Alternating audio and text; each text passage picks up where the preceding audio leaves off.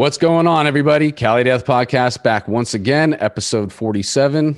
As always, we're here with my resident homies, Casey, Joel, and Joseph. I'm hanging out here on a Friday night with you guys. Thanks for being here. Thanks to the subscribers.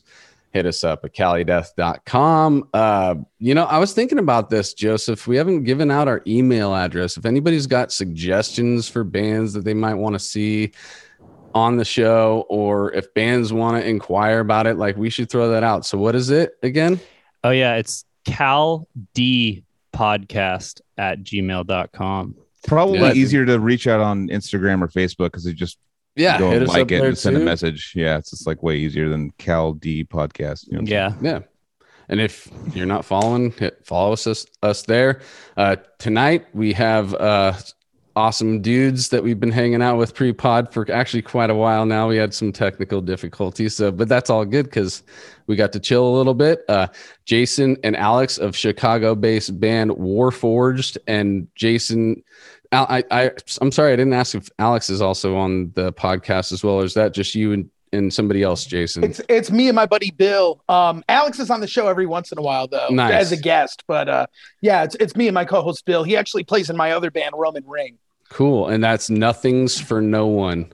Yep. Nothings for No One. We're literally on every streaming service you could find. We're on YouTube. We're everywhere. So it's fucking awesome podcast, dude. I listen to it all the time after Joseph was on there, because check out Joseph's episode if you want to do like a little cross streaming of podcasts. But I definitely, that's where I started.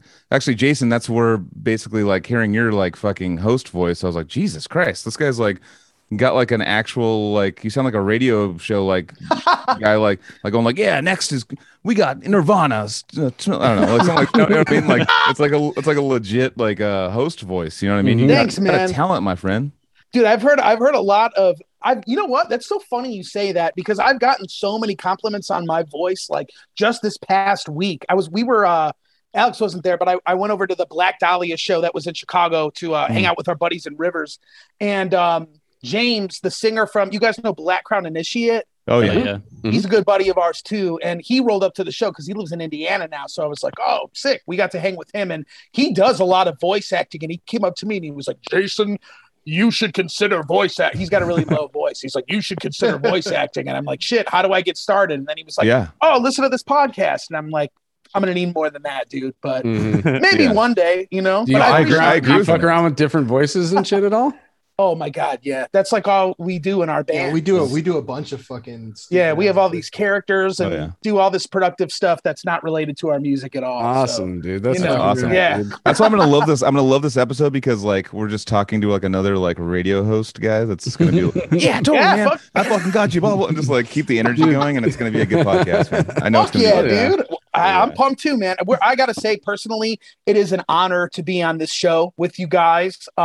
Casey and Joel, both of you, when you guys were in Decrepit Birth, the records you guys were on pretty much shaped a lot of what I wanted to do with music after I heard them. So to be on this show with all of you guys is just like a mind-blowing experience to me. So me and Alex, I speak for both of us. We're definitely honored. Fuck yeah. Oh, dude. We're stoked. We're stoked. Hell yeah. We're so stoked. And right after listening to Joseph on that show, I was like, I already felt just listening. I was like, this guy's going to be a future guest on the show.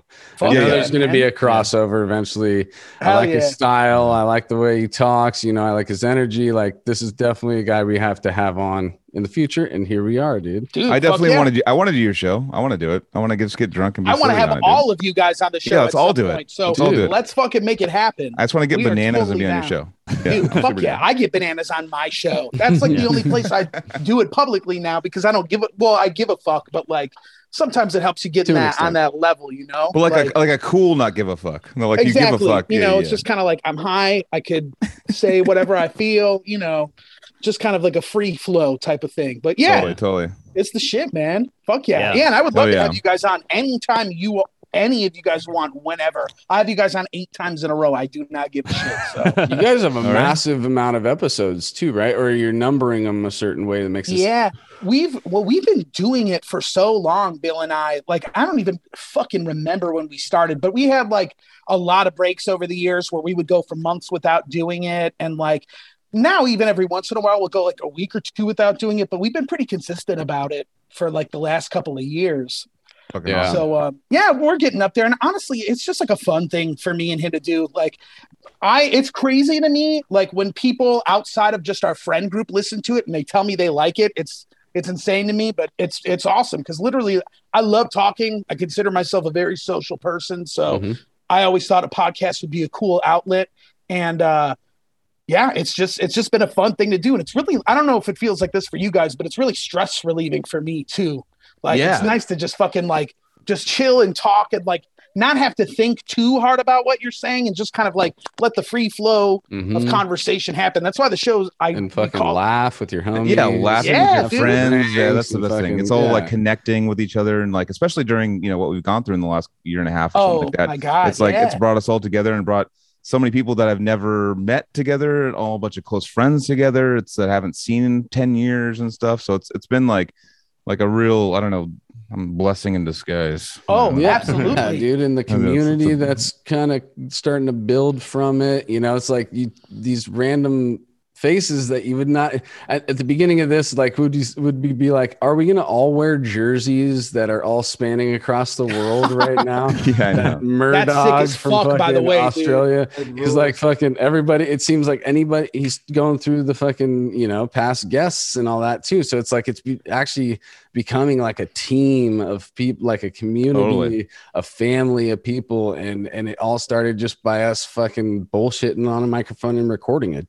And talking to people about their histories and shit too, which is also like what people love about this, and not realizing that we were grabbing people that didn't really go that deep into their histories in any other interviews, because I mean, death metal don't really have long form conversations. It's like quick in and out interviews.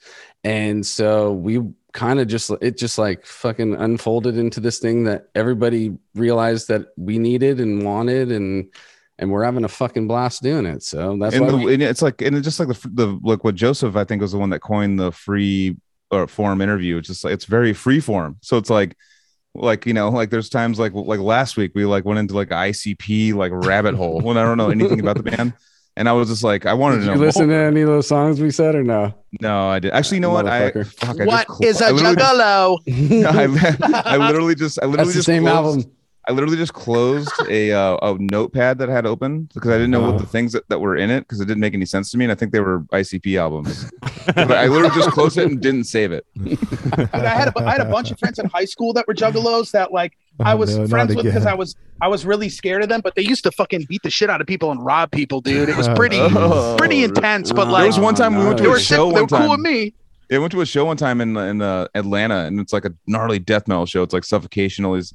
And there's just like this dude just in full like paint, just like walking up, just going. I was like, what the fuck is that guy doing here? Like, you know what, man? I can't say anything other than the fact that like I respect people that have that dedication like that to something that makes them feel like they belong, to that degree. And if that's how it works for them, more power to it. If that's the thing you're into, and that's the thing that makes you happy, and that's like the little rabbit hole that you've gone down in, it's fucking rad. I mean, I might not like the music, but I mean, it's like same.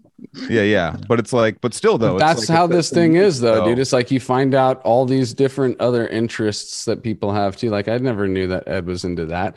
And there's like people that have fucking brought on a sitar and fucking taught us how to fucking play that shit. And you're just like, what the fuck's going on here, dude? Like, we're tapping into some other things here. It's not just Cali death. It's not just death metal. It's like, we're all humans, and this isn't the only thing that everybody's into, even though this is a fucking great thing to connect and like be on a grid with other people with. My favorite part about it is not that we're, you listen to a lot of podcasts or a lot of interviews, and it's like, oh, what's your biggest influence? What's it like being, it's like all these like, just like bland questions going at people, and then they answer, and then they go to the next question. Like for us, it's kind of like that's what when Joseph coined the long form, conversation. That means like they'll bring something up and they'll start talking, and then we could just go fucking wherever with it for a little while. And then our what we're getting better at is trying where someone like has a placeholder, like where we left off, and then because we just go like fly through the woods and we're just gone for a while. You know what I mean? And we're like, oh yeah, you're still in high school, right? And they're like, where's that fucking road that we fucking stepped off of, dude? Exactly. By that tree over there, I think. So speaking that's of the beauty of podcasts. Yeah. You know, you always get a different experience with whoever you have on. So exactly. And that's what I've known in noticed. real life too, you know. Oh yeah. Just flows like your Uber drivers, you know, it's like whoever picks you up, like sometimes you get some like crazy like ex-Olympian that picks you up or something, you know. It's like, dude, I used to be an Uber driver. You could have me picking you up 5 years ago. So you know, like, I used to play really scary, like gnarly death metal in my car, like Putridity and shit, and to see what people would do. And one time I picked up this dude that like he must have been on a jog or something. He looked like a lawyer or a doctor, a dude who genuinely makes a lot more money than I do. And he got in the car and I was listening to I think it was Ignominious Atonement is the newest one they got. I love that record. But I put it on. He was like, what is this? This is really interesting. And it was like, oh, okay. This guy isn't here to just like shit on this. He's here to actually like make an observational comment. We had to talk about death metal for like 10 minutes. And I was like, oh, that was cool. You know, other times I would put that shit on for people and they'd be like, turn it the fuck off like immediately. And I'd be any kind of metal? Did he bring up any metal bands that he was into, or was he was just outside, but actually like, whoa, this is. Yeah, it was more just like, I can't believe people can really scream. You know what I mean? Like shit that people say to you. I mean, I'm sure you probably heard it a lot, Anthony, where people are like, are you a good singer? And then you have to be like, I'm a vocalist. Yeah. I think Anthony's probably like in Anthony's position has to deal with it the most, especially for death metal, because most people will say the quote, oh, I like the music, but the singing, you know what I mean? When they never really hear death metal. And I can't understand what they're saying. And what I always tell people too, I was like, dude, you don't, because I've like hung out with people and stuff, and they're like, oh, what's your band? They just jump right into like Odious Mortem, like for the first like death metal, like to check out. And they're just like, Jesus Christ. I'm all, dude, it's a whole process to get here. You can't just jump in with the crazy, you can't just go like, oh, Spawn of Possession, let me just check this out real quick. It's like, no, you have to go like the Slayer, you have to go like Slip or whatever, like a path to get there. You can't just like jump right in and be like, this is the shit. It's not. You can't be Joseph's computer when you're trying to run fucking Joel's fucking PC fucking software, dude. Inside, super deep inside shade thrown right there. All right, I'm gonna take this opportunity to talk about when I met you guys at the Carmen Bar in Laguna Niguel in 2019. Was it 2019? You guys were on tour with Inanimate? Yeah. And I brought my friend Tony, and I was like, dude, Warforged is sick. You got to come see these guys. And then we bought shirts from you dudes and hung out with you guys. Thanks, man. And you guys are like so cool live. And I was already a fan of the, One Voice album at that time.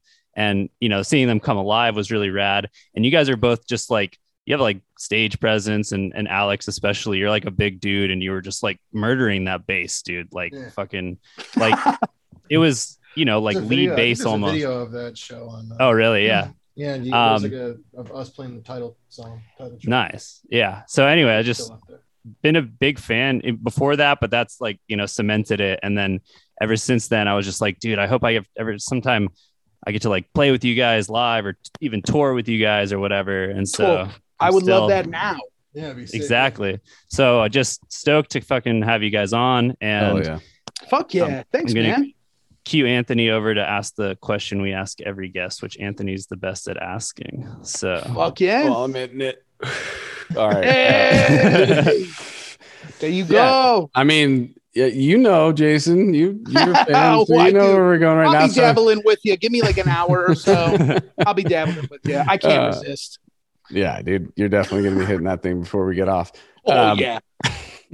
So yeah, dude, how we do it is whoever wants to go first. Let's hear those histories, dude. Take us back to when this shit started getting important. Music in general, like picking up an instrument, or just what's the music that got you hooked into this art?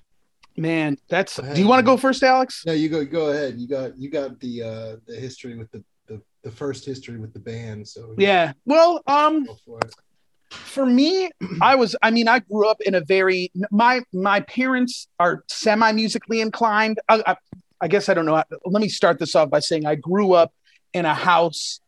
My parents just loved music. My parents were huge music fans. They loved music. My dad still has a giant vinyl collection and a CD collection that he would show me all the time when I was a kid. Like my earliest memories with music, I remember listening to bands like The Police, Rush, nice. Tears for Fears, Yes, King Crimson. My dad was a big prog guy. Sweet. And so I think what really made me want to start playing music was my dad. He never really like did anything with it, but my dad is a drummer.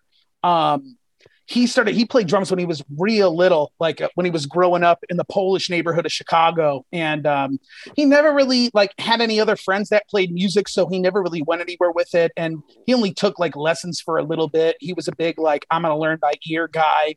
Did you grow up in the same house your whole childhood in Chicago? I grew up in the same house, not the same house my dad lived in, but okay. We lived in a small house, like, I don't know, Alex, it's not the West Side. It's like the border of the burbs in Chicago, kind of, is where I grew up. But my dad's 40th birthday, for like a midlife crisis gift, my mom got him a drum kit. And, you know, when you're a kid and you see that shit, it's just like, you see these giant cymbal stands and these big ass drums, and it makes a huge noise. And it was in my head, I was always just like, holy shit, this is the shit, you know? But I always wanted to play guitar, which was kind of funny. So like, when I was younger, around like when I was a kid, like, you know, in elementary school and stuff, I always used to love listening to Q101, which was like the alternative rock station here in Chicago.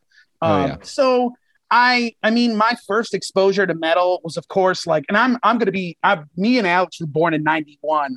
So like my big exposure to me was new metal. So like I was into shit like Limp Bizkit. I liked a lot of regular alternative rock like Green Day. I loved Blink-182 when I was a kid because Travis is still a sick drummer. And eventually I started really getting more into prog stuff that my dad liked. Like my dad had this, he got it as a gift. He had this King Crimson box set. I wish I remembered exactly what it was called because they have a billion box sets. But it was like a retrospective of their career. And so I got to hear stuff from like, you know, when Greg Lake was in the band, then when John Wetton was in the band, then when Adrian Belew was in the band. And to just hear this band like come up with such interesting and especially at the time, you know, groundbreaking music, it was just so exciting to me. And like bands like that, bands like Rush, bands like Yes, like all these progressive bands, I was just kind of like floored by them when I was younger. And I feel like for a long time, I never really got it because I was listening to that at such a young age. So like I ventured off and got into metal. When I really got into metal, the story I always tell is I was in middle school and one of my best buddies, his name is Eric. We were in 7th grade together. We weren't even friends at the time. We like hated each other. We were in the same homeroom together, and there was this kid in our homeroom named Graham that we both didn't like. And one day I was walking by our lockers and I saw Eric was trying to break into Graham's locker. And I was like, yo, what are you trying to get in there, dude? And he's like, he's got a CD case in there. And I was like, okay. So I helped him like rip the fucking door off. And we stole an edited copy of System of a Down's Toxicity and an edited copy of Disturbed's Believe. And I didn't know they were edited at the time, and they were scratched to fuck. Like you could listen to a few songs off of them, but then it would start skipping and shit. And like at one point I remember like a few days after that, I was like, why don't I just buy these fucking CDs? Like, I don't give a shit. And I let my buddy keep them, and he gave them back to the kid anyway. But I remember we gave him back to the kid because he like told on us, and we probably could have gotten in a lot of trouble. But like, I remember telling him, I was like, yeah, dude, these are edited anyway. It's bullshit. And he was like, what? No, they're not. And I'm like, motherfucker, I know. Like, I know when David Draymond is telling me to fuck off, okay? And he's not doing that on this record. So they'll screw off. I don't know what to tell you, man. Yeah. And it was those edits where they didn't even like bleep him. It was just like the silent. I was just about to say, it's probably just like off. Yeah, dude. It was like when I was a kid too, and I wanted to get the Eminem show when that came out, because like it was way before I liked metal, and I thought it was gonna be. I was like, this is the baddest, toughest shit ever. And then my mom got it. My dad got it for me without really knowing what it was. And then my mom found out, and she was like, she took it away from me. It was like the only time my parents ever did that. And then I remember I got an edited copy of the CD, and it was like all the fucking fun shit was gone. And I was like, nah, dude. Nah. Yeah.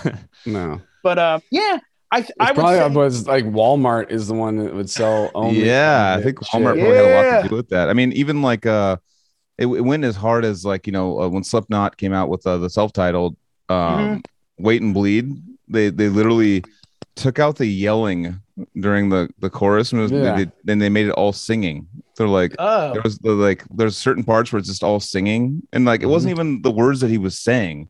It was like they were so worried about like the youth or whatever that like the yelling was freaking people out. Wow, that's fucking weird. I've never heard about that. That's wild. Yeah, it's like the MTV. It's like the MTV edit or something. Might have been Walmart. Okay. I got that I remember where I bought that CD. I bought that CD at Sam Goody in the Ceremony Mall. Do you guys probably paid like $22 for it or something? Because remember back like Sam Goody was expensive. I think it was $19.99 or some shit like that. Yeah. Sam Goody had some good shit though, man. They did. I got Atheist, like all the Atheist discography there. Nice. Oh, fuck yeah. Nice. Yeah. You find some gems in those like kind of big, like I remember. You guys remember Blockbuster Music? That was there was a Blockbuster Music. Yeah, it was Blockbuster, and we had a Blockbuster in town. There was a Blockbuster. Did you rent CDs from it? No, you didn't rent CDs. Was it just like a record store?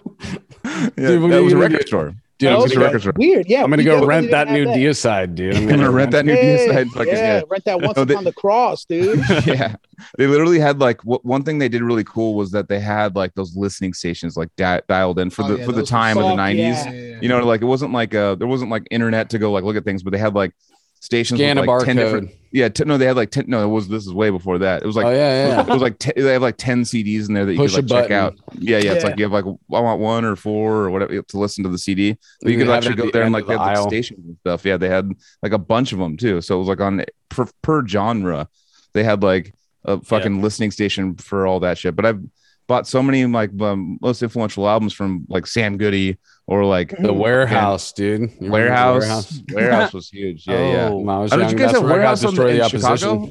In Chicago? No. Okay. No, we didn't. We had like for the chain stores, we had Coconuts. We had some Sam. Yeah, we had Tower Records. We had Sam. We did have Sam Goody, but I don't know if there was any in city limits actually. Yeah, FYE. Like Coconuts ended up becoming FYE after a certain period of time for us. But yeah, Sam Goody was in like malls in the burbs, dude. There definitely was no Sam Goody at fucking Harlem and Irving. That's where we all started, dude. I would get a lot of my shit at like Best Buy, honestly. Yeah. Oh, so for me, it was Circuit City. Circuit City, they had like, I ended up like working there for a long time when I was touring. But literally, like they had CDs that were literally like $9.99 and shit. Like back then, that was like unheard of because sick deals, man. Totally. Well, the whole opening week. Man. It'd be like $7.99. Well, the whole purpose behind that was because I worked there for a while, was that they have all like the movies and CDs in the middle. So they drag you in and then they have all the electronics outside.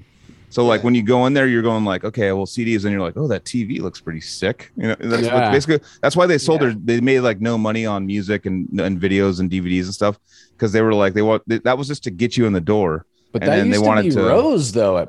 At Best Buy, there was rows of CDs back in the day. Oh, yeah. Totally. Dude, I bought a fuckload of King Crimson CDs and Opeth CDs at Best Buy. Now it's just like a half a row.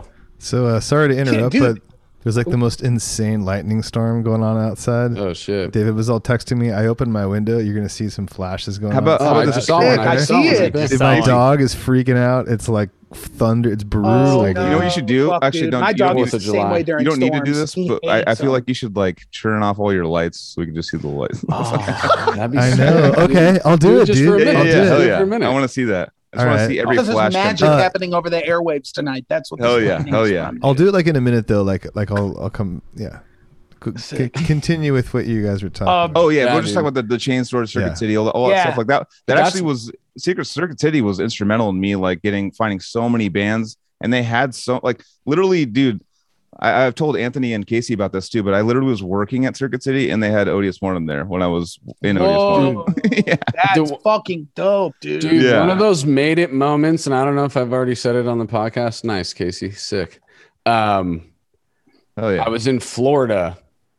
And and I was on vacation with my family. I was in Disney World, and they in their downtown Disney area. Mega store, yeah. It's a Virgin Mega store, dude. I got a bunch of shit on vacation when I was a kid. Dude, so I'm flipping through CDs, and fucking Odious Mortem's got its own section and shit, dude. I'm like, nice, dude. I'm like, I don't even know what how far that's away from my house, but at least 2,000, 3,000. Got some flashes over there. Yeah, that light. Unique Leader had the reason why we got that kind of shit is because Unique Leader had a Sony deal, so they were working with Sony. So Sony was like so they had Sony distribution. That was like their main like selling points. Like, so my parents, they went back because I freaked out. I was like, dude, they got Odious CDs here, and my parents went back without me knowing. They stole the divider.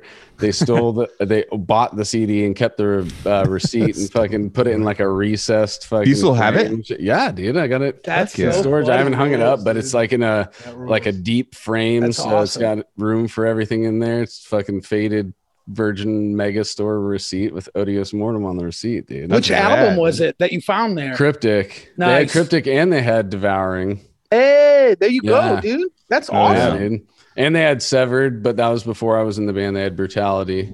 And as you can tell, like after that happened, we just made so much money that we were just like, dude, we're just rich now. Yeah, you're good.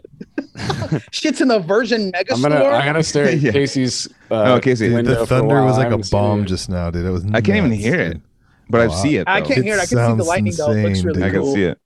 This is the sickest like backdrop ever. Like hovering outside of your apartment, dude. Let me see. Okay, just for a minute, I'm going to see if I can be on full screen and get some of these lights. Possibly, like I'm not usually on full screen, but go run a microphone over to the window and just let it sit there to hear the thunder. It's gonna happen in 3. So like I'm on full screen. Watch it just stops. It just doesn't do it. No.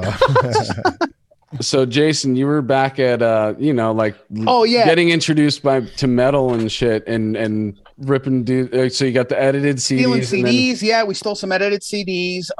Even before that, I kind of like fucked around with metal. Like I bought. I don't think that's a word. I bought Slipknot's third album actually at a Circuit City when I was in like 5th grade because I saw the music video for Duality on AOL Music and I saw the part where they're like hitting the fucking garbage cans with. So was that your first introduction to Slipknot? Yeah, that was my first introduction. I knew who they were, but I had never really listened to them before. And I was like, oh, this song is kind of cool. So I picked it up and like that was probably the first time I ever heard a blast beat was like on that album. But I didn't know what the fuck it was at the time. I was like 10 or 11. I was really young. And it just sounds like a roll when you don't really know. Yeah, I'm just like, this sounds like chaos. I thought it sounded cool. Sounds like your head's being beaten. Yeah, pretty much. And when you're, that young, it's just like eating a lot of sugar. You know what I mean? Where you're just like, oh my God, this is the shit. And I sort of had this like once after I jacked those CDs and way after Slipknot, I kind of tried to get back into like more of that traditional metal stuff. Like I went back and started buying Metallica CDs, Black Sabbath CDs, the classics, Iron Maiden. You subliminally knew that you needed to go like, oh yeah, I knew new metal. Do your due diligence with that shit. Yeah, to really understand it all. Yeah, so I got all the classics, and then I started listening, and then eventually it led to like I was really big on Pantera. Then eventually I started getting into more like, I guess like melodic death metal stuff. Like I got really into like In Flames, Soilwork, all those Swedish bands like Dark Tranquillity and Darkane. And were stuff you like playing during all this? I was just like I was playing drums, but I wasn't really playing metal drums yet. I was kind of just fucking around on the kit, learning whatever I could. And that was kind of like the beginning of when I wanted to be in a band. And then I remember I had heard it was like 2 specific death metal records for me. It was Behemoth's Demigod and Annihilation of the Wicked by Nile. That was just like same here. I have to do this. Same fucking story. I think we talked about this on my episode with you. That it was like those are the ones. Dude. Like as soon as you hear Cast Down the Heretic, it makes you want to like pile drive somebody next to you through a fucking trailer or something. It's so heavy, and it's just the production on that record makes me just want to like beat the shit out of somebody, I guess. I would never do that, but it's really tough. And that was kind of that and Miasma by Black Dahlia was kind of like, that's like when I was like, all right, I'm going to be a death metal drummer. And I learned how to play blast beats to a Vulgar Picture and tried to learn a bunch of songs on that album, like Flies and shit. And I was able to half-ass my way through them, probably like I would now anyway. But that was pretty much, that was pretty much it for me as far as metal went. And then just as I grew, it was like exposure to all these different bands, up and coming bands at the time too. Like, The Faceless was hot at the time, like in 2008 when I was in high school. Planetary Duality dropped and that changed the game. Was there a scene? Like, were you aware of a scene yet at that time?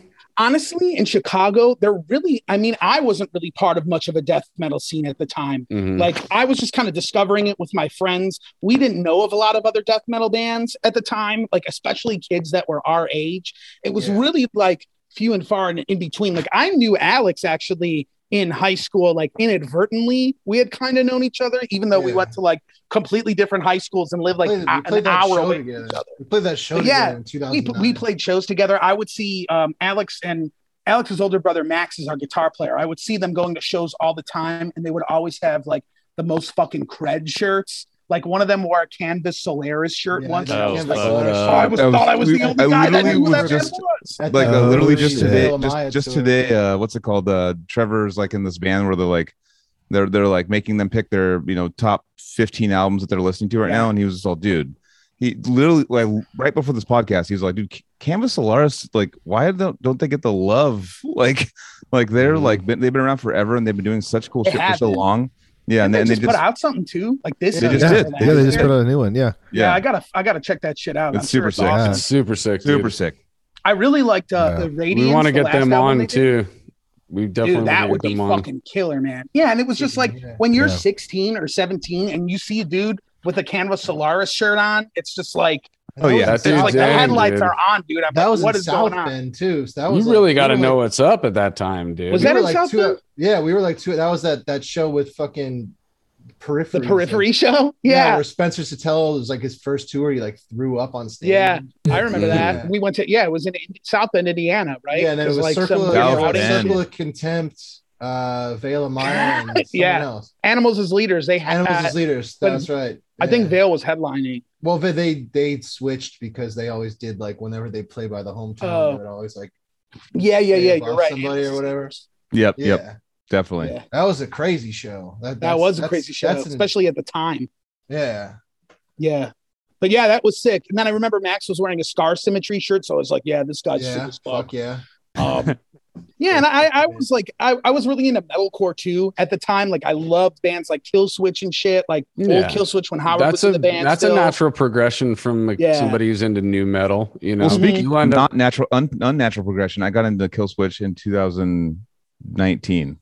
Oh, nice. Yeah, but I mean, the language was there. That's what I'm saying. Like you learn the language of new metal, then you can translate. No, we used to literally we would take Anthony's iPod back when we were like when he was in Odious, and we would like we found that when I was in Odious.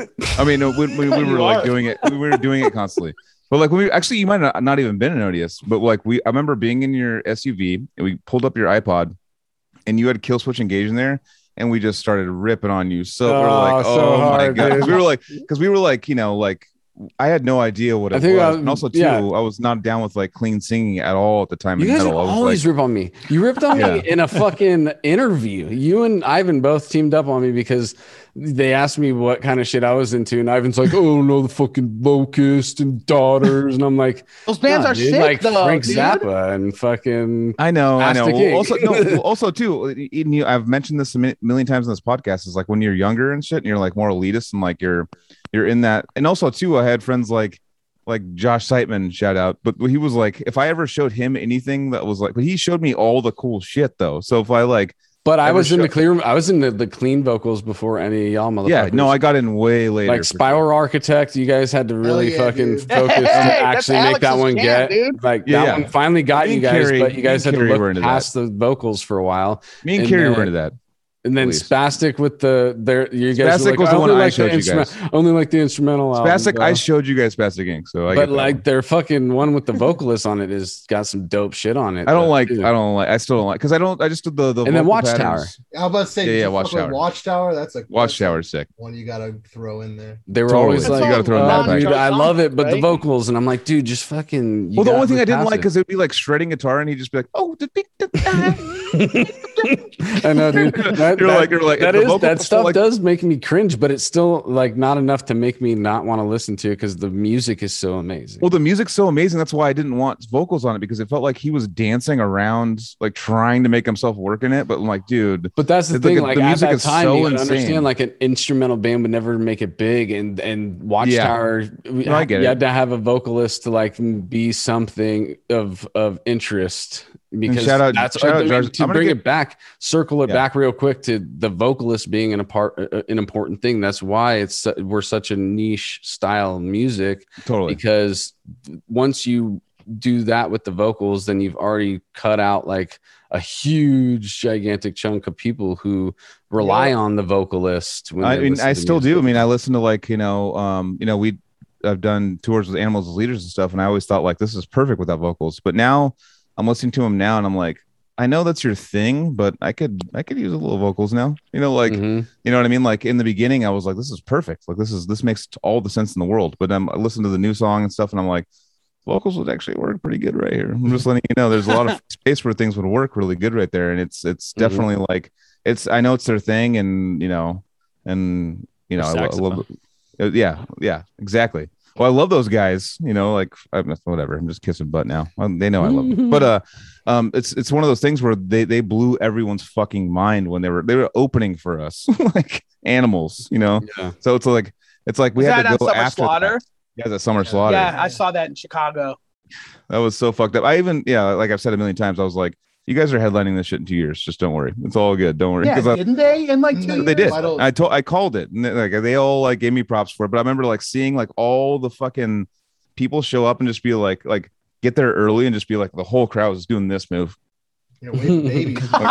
There was like group. I was like, I haven't seen that in a death metal show. I was like, holy shit, this is Vital weird. Remains and Animals as Leaders back to back was pretty fucking insane. Yeah. What a Chicago on top of that, which is even weirder. But I love that. I love that mix. Yeah, I love that too. Dude, that reminds me of like the Pound shows. I mean, you haven't mentioned the Pound in a while. Those are the types of shows that were there. Dude, I love when you guys talk about the Pound, man. I've never even been there, but I love it, dude. I wish I could throw everybody in a gigantic DeLorean and just bring them back to the fucking. Or you could just come here and we'll hang out. We'll go to the flower shop that it is now, and we'll just be like, dude. So I saw fucking King Diamond and Nile play right here. Nice. And I saw it's just like a bunch of flowers like being shown. I'd love to go, man. Dude, we're in California all the time anyway. So. Oh fuck yeah. Yeah, dude, hit us up, every man. fucking tour we've done, we're always like in California for a while too. Remember in 2018 we played like those like 4 California shows back to back or whatever that was, right?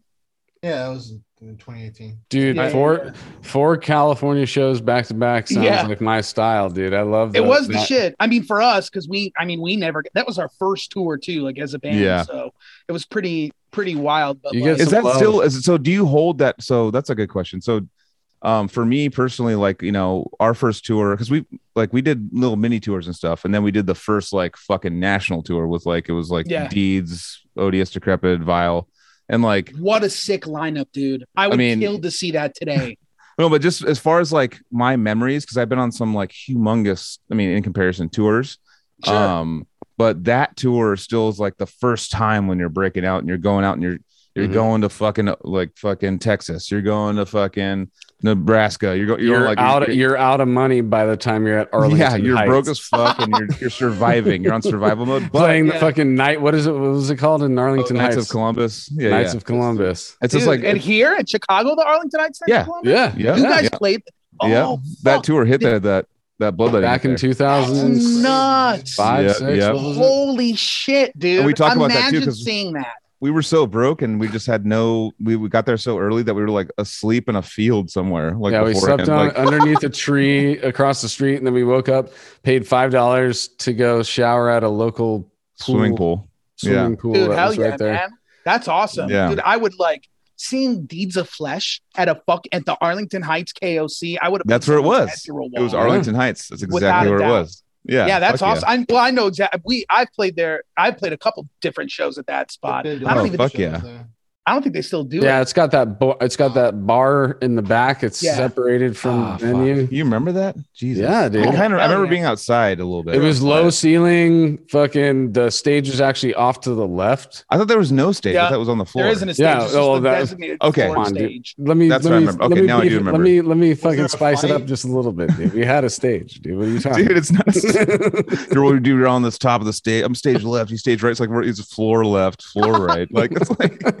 Yeah, dude. Was there a fight after the show? No, but maybe there was a crowd. There was always fights at KOC. Yeah, people. All the time. All the fucking, maybe there was, dude. There probably was. The fucking heavy gangs would fucking meet up and fight. Yeah, the hardcore gangs, dude. Yeah. DSP, the hardcore gangs. Yeah, we had a big one. We've had a few discussions about those guys. Yeah, the crews, dude. The crews. Yeah, no. Arlington Heights is probably like a half hour out from the city. Is hardcore big in Chi-Town? Oh my God, it's at the time, especially in Chicago. It's still huge in Chicago. It's giant. Like New York, Chicago, like those are like the big hardcore cities. It definitely outweighs death metal for sure out here at least. Like that's where I feel like, because everybody's always just like Chicago death metal, and I'm like, yeah, we got Broken Hope, and we got like a few other bands. I just saw Broken Hope we just saw Broken Hope 2 weeks ago. Yeah, Psycho Fest. Yeah, Gorgasm's from there too, right? Or Psycho Las Vegas. We're from. Am I right on that? Gorgasm. Yeah, they're from Indiana, I believe. Oh, okay. But a bunch of those guys, like I think a couple of them live in Chicago now. Whoever plays in that band these days, they're sick though. I love Gorgasm. But I know the singer lives in Indiana, and he's like the guy that's also in Broken Hope. At least I think he is. But other than that, like Oppressor, if you guys remember them, fucking love Oppressor. Fuck yeah, dude. You know, throwback. What's funny is Bill, my co-host on Nothing's for No One. He is one of you guys know the band Soil, the alternative rock band. Oh my God, he's their guitar tech, dude. So he knows those guys pretty well, and like we're trying to get Tim King from Soil on our show to talk about Oppressor because he was the front man of Oppressor. So I'm like, what the fuck? Yeah. So actually, that makes so much sense. This makes so much sense because we were on tour with Vader. And, I'm fucking floored right now. The Vader sound guy, Anthony, dude, would play the My Little Halo. You know, it's like their big hit. Yeah, that's the singer of Oppressor. He would hold on. Or a vocalist, excuse me. He would play that as like his a sound check for the sound system because he's a sound guy. He would play a song by Toto and he'd play a song by Soil. Those are the two songs that he played every night when we were like he was testing the system to like EQ it and stuff. The guy, he's like from fucking Vader, the Polish sound guy. I fucking forget his name. I love him though. But every time we showed up there, just like My Little Heart, like every time we walked in, just be like we had it, and then all of a sudden like we're there, and I want to say it was Oklahoma, where we're all hanging out, and they're like, oh, this is the singer of Soil, and I was like, I didn't know the Oppressor link at all. Like I was like, we were just like we were just kind of just going like. We were kind of nudging each other, like My Little Heart, like we were like joking around about it because like we heard it so many times that we were just like, dude, the guy from fucking Soil's here right now. That's a bigger transition than dude from Trivium and Capernaum. Yeah, that's like a bigger transition going from. Well, Oppressor is like a really literally like one of the fucking old school forefathers of their style. Like that's a really fucking legit band. Like totally, as far as if you go back far enough, shred. Like that's like. Yeah, and they're fucking like technical. They're crazy, and fast. Oppressor was ahead of its time. I think it just came out too early. I think honestly, I think they would have been a lot bigger if they came out later. You know what I mean? Because it wasn't. People weren't ready for it. I don't think so either, man. And it's like those records. I was just listening to one a few months ago. It still holds up. Like that shit still holds up. I just don't think those guys. I mean, I don't know, obviously, their personal reasons for any of that shit, but like, I'm dying to try and get that Tim King dude on our show just so I can be like, let's go. Or just like an Oppressor reunion. I think an Oppressor reunion would do decent. You know what I mean? That would, I do too. I don't think it's ever going to happen though. No, because those guys still do Soil like all the fucking time. Oh, yeah. Soil pays the bills. Yeah. Yeah. It's gotta. So totally. I don't know. But, anyway, I'm sorry. What were we?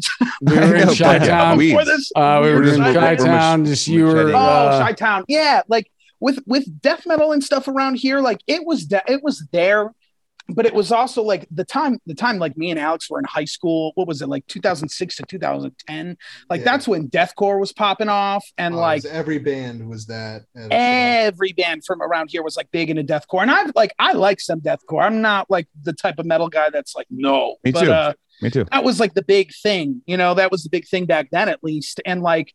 Veil Maya and Born of Osiris were really big around here. Totally huge. Yeah, I went Both to bands. I'm down. Both bands, I'm down. Mark and Sam from Veil both went to my high school, actually, way after I went. But like around like our crew and like the people that went to my high school, they were like legends, you know, because it was like I remember I was 15 and that tour that first tour they did when they got signed on Sumerian with Vader and like Malevolent Creation shit got announced, and I was just like, holy shit, a band from this school, like guys from here are touring with Vader, like that's insane. But yeah. And now they're touring with like Dance Gavin Dance, which is more fucking insane. I mean, it's really cool seeing, because I mean, Casey has been on probably with Decrepit. We've done probably 3 or 4 Veil Maya tours. Like, those guys were our buddies on tour. Those were like the people we hung out with the most. Was Veil Maya. I used to think the union of Decrepit Birth and Veil Maya was so fucking sick, dude. Totally. And I can't even like explain it in words, because it was like I loved Veil Maya. I always had. Like I thought they were sick back then. I still think they're sick now. And like Mark's an awesome dude, but like, you know, regardless, it was just like I remember I saw Veil Maya at the Arlington Heights KOC, and Sam was wearing a Diminishing hoodie, and I was like, dude. That's probably after the tour with us. Yeah. And he was just like, we just got off tour with them. They're the shit. I'm like, oh, I know they're the shit. And like, oh man, it was just in my head. Oh, they're great so dudes. Cool. Yeah, it was just so cool to see like this death metal band that I thought was like the king of all kings, not the Hate Eternal pun, but like you know, like then like this union of like Veil Maya playing more like breakdowns and shit like that, and stuff that wasn't super conventional in death metal, to be with you guys who were like shredding at the time. Well, the thing about like is that a lot of people don't know about Veil Maya, because Veil Maya like was one of those bands when we first started out and were touring with them. I was kind of just elitist, wanted to not like, you know what I mean? Like as far as like, because I didn't know really their style or anything, and I was like, I was like hanging out with them in the beginning of like the tours and stuff, and I was like, is this really gonna mesh? I don't really know if this is gonna mesh. And then like watching Mark play guitar and watch Sam play drums, I was like, these guys are fucking insane. Like Mark would literally, with a loop station live, that shit would blow my mind. Nuts, like he would literally start, like he does a riff through the loop station, and then he plays it backwards, and that's how they start their fucking set. And I would just be like, and it would just stress me the fuck out watching him, because I'd be like like watching him, like he has to nail it perfectly forwards. So it works backwards, and then it works with the little, like with the kind of Meshuggah breakdown that he does over it. And I was dude, he's doing that all live though. It's not like a sample. He's doing that, like the fact that he's taking that risk used to scare the shit. Oh yeah, he scared the shit out of me. I was like, every time I'd watch him, I'm like, don't fail, like, and he nailed it every time. And then fucking Sam would come in, and they were like talking about how they like count out, like there's like lost rhythms they have in there, like the show Lost and stuff, and like all the cool stuff like that. Yeah, and that was like the way they were approaching music. Once I like finally like let my guard down, was like from like death metal guy, and like finally like put it down, and I was like, these guys are fucking insane, dude. Like, like musician wise, they're just mind blowing, you know? Yeah, crazy talented dudes. And it was inspiring to me at the time. I mean, a kid in high school that like just wanted to play metal, like seeing that trajectory they were on, it was just like, fuck, you know, I got to find a way to do this. Yeah, there would be there was a time too. I remember we played a show. Wow, where's it? After the Burial from around there too? They're from Minneapolis. Yeah. So okay. Not that far, but like.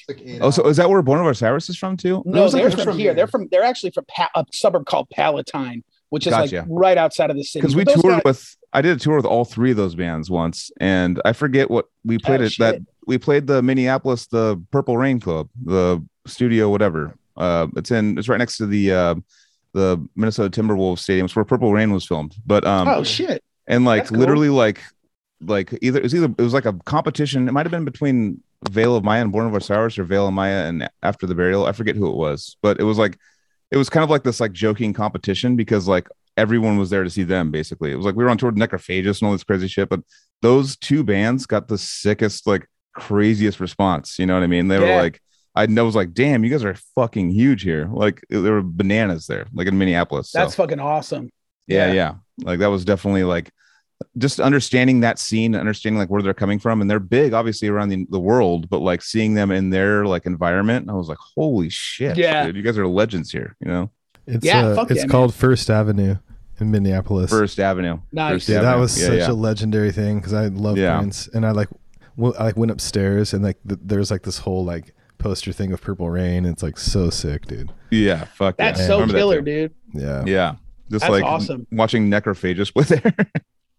But yeah, I feel like I've been talking a shitload, Alex. If you want to fucking go for your origin story, go for it. Yeah. Hell yeah. I can go for it. And we can meet up and talk about the start of the band.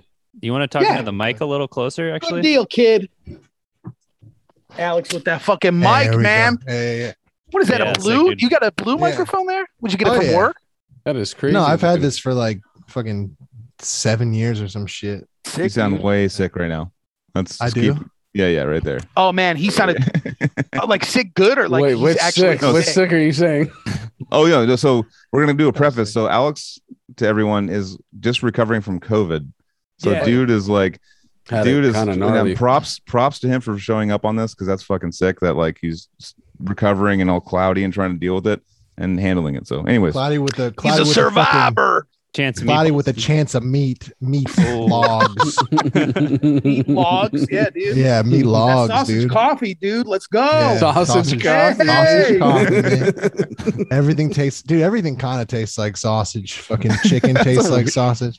Yeah, it's weird. I don't know. I don't like it. Chicken tastes like that kielbasa gene, dude. It's coming out. Water, water. Chicken tastes like water tastes like dude. Sausage flavored water. Water has a weird sausage. Chicken tastes. I don't know, man. Didn't Limp Bizkit make an album about that? Oh, it's hot dog flavored water. Yeah. But anyways, COVID flavored hot water. Hot dogs and sausage. Yeah, the COVID flavored water, dude. Alex Damsky and the COVID flavored water. Let's go, dude. COVID with a chance of fucking sausage, fucking water.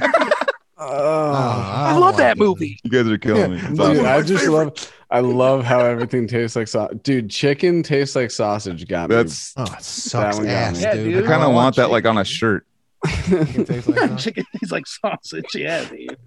After COVID, chicken tastes like sausage. The reality is living it. But you came out on the other side of it, dude. You're a survivor. I survived, dude. Hell yeah, dude. I'm a goddamn patriot. You're a patriot, kid. Arguing with somebody at a bar because you had COVID and you're defending yourself for having. I'm a survivor. Yeah, dude. I'm a goddamn patriot. Yeah, love that. That's a sick line. I'm going to use that. Yeah, I love that. Yeah.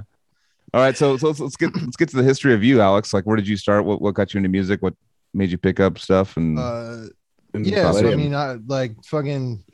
I mean, my parents aren't really musical. Like, my mom likes like The Cure and shit is like her favorite band. But like my dad doesn't listen to anything. Like his favorite song is like A Weem Away, you know, or whatever the fuck. The Lion Sleeps Tonight and shit. Like that's, or like Johnny Cash, you know, like he doesn't really listen to music. He kind of just doesn't give a shit. But like my mom always liked stuff. She would always like play stuff around the house and shit. But like me and my brother, we got into metal because of like our older cousin. Like I was just listening to like, you know, like radio 90s shit. Like I really liked Vertical Horizon and like Third Eye Blind and shit. Yeah. And then like he showed us Metallica and Megadeth and shit. And you know, he's like 6 years older than me. He's like 3 years older than my brother. So it's like just fucking older kids showing you cool shit. Totally. So, yeah. So like, you know, I got into Metallica and it was like I was in like 4th grade, you know, like listening to that shit and Megadeth and all that stuff. And then was he making you like mixtapes and shit? Yeah, like he would get like fucking mix CDs from his like boss at Jewel and shit, like when he was working there, and then he would like show us like all the fucking. Are you talking about Jonathan? Yeah, my cousin. Oh yeah, shout out Jonathan. He fucking is an awesome dude.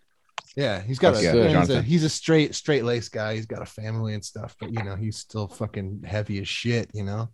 But yes, then he would like show us weird shit.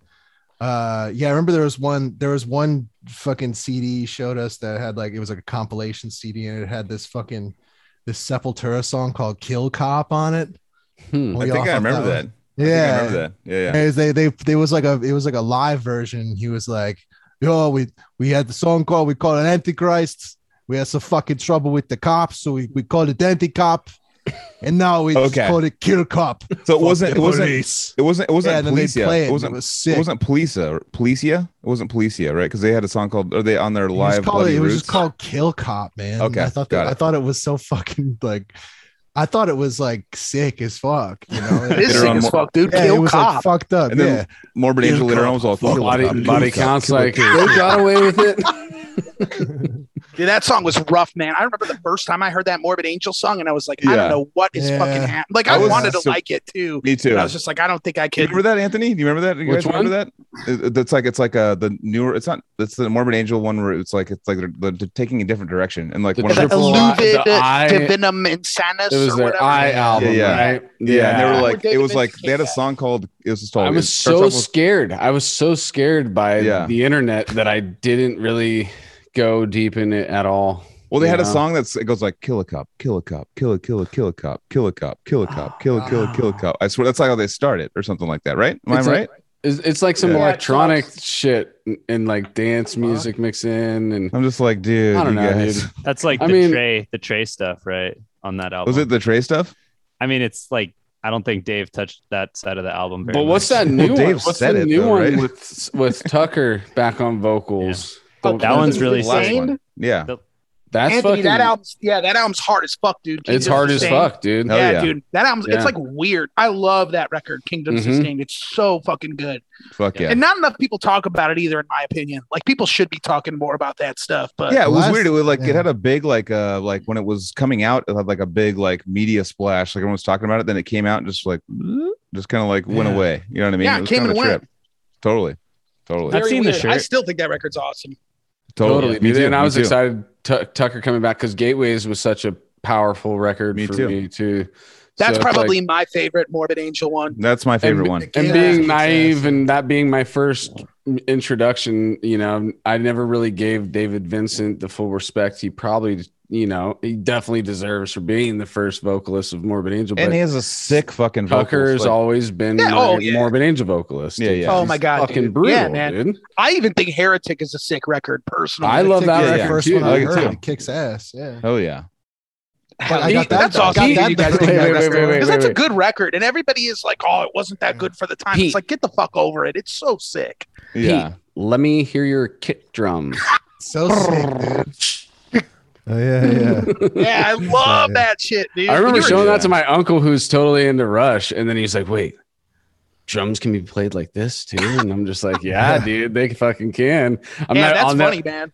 It's totally different styles, obviously, but he's just, you know, he exposed me to Rush, and I got to expose him to something that made him trip out too, you know. The last song on Gateways is so sick, and like those like Rutan. Is that the one with the Rutan solos in it? Oh dude? my goodness, dude, those are so epic and so rad. It's like pre-Vital Remain, or like Dechristianized at least, or it's kind of like that. But it's like Hate Eternal. It's like, you know. I mean, you go back to the earlier Vital Remain shit. It's got some more Floridian feel to it. Hell yeah, earlier stuff. Yeah. It's actually fucking still heavy too, but Dechristianized is definitely yeah. That's that. Makes my kids fucking head bang. Yeah. So Dechristianized is that album you put on, and it's just like every song you're like, let's fucking go. Bananas. It's so good. Yeah. Did you guys ever see that with like the lineup with like Dave Suzuki and like Glenn Benton and stuff? And I saw where Glenn wore the mask and the fucking spikes. I got to see it. It was insane. Yeah, I saw it at the Pound, dude. I came in way too late. Oh well, unfortunately, Glenn Benton was already like done doing live shit with them. They had I forget that vocalist that had like the insane, almost like Jerry Curl-esque hair, like that really long, like wavy brown hair, and he would wear the guy spiked gauntlets. The one that opened when we did the Animals as Leaders tour? Yes, yeah, that guy. Okay. That was like I saw them once before that show. I fucking forget his name like a jerk, but R.I.P. dude, that guy passed away. Oh fuck, man! I'm so sorry to hear that, and I did not mean to disrespect him by that hair comment. I legit thought it was sick. No, I found that out later, and I was cool with them on tour and stuff, but I randomly just heard that like a few years ago. I was like, what? Like, damn, it's crazy just knowing all these people. Just it just happens with the amount of people that you know, and as you increase that number, the variable goes up that more people are going to pass away. It's just it sucks, but it's nuts, man. Yeah, especially it's Facebook and stuff. You just see like it seems like every month there's like what it's like one of those it's constant But actually, I want to get back on Alex. So you're talking about the Kill the Police or the Kill Cop song? Yeah, just he would show us, like cool shit like that, and I really liked. I don't know. I think like what I initially liked about the music was like fucking like cool like journeys of songs and shit. Like Metallica would always take you one place and then you go another place and shit. Exactly. And I really like that. So I ended up getting into like Rush and like prog kind of stuff. Like I was really into Dream Theater for a while, who I wouldn't defend most of their discography, but Images and Words and Awake are still both like fucking great records. I agree. But but yeah, I mean, that was, I kind of went off into like prog power stuff. I was really into Symphony X. I was really into Blind Guardian and shit. The Odyssey, dude. Oh, fuck yeah. The Odyssey fucking rules, man. I bought that at Best Buy and I fucking used to listen to that song too. Yeah. That song, that's the journey. When I was Best Buy CD, dude. That's such a sick Best Buy album. Perfect example of what you're saying, dude.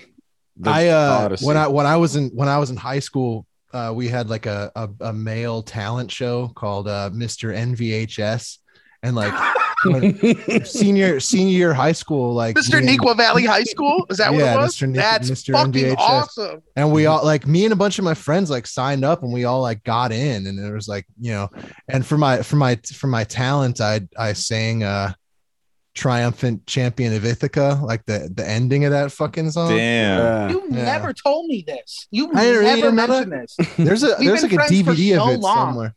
No shit. Do you have footage of it?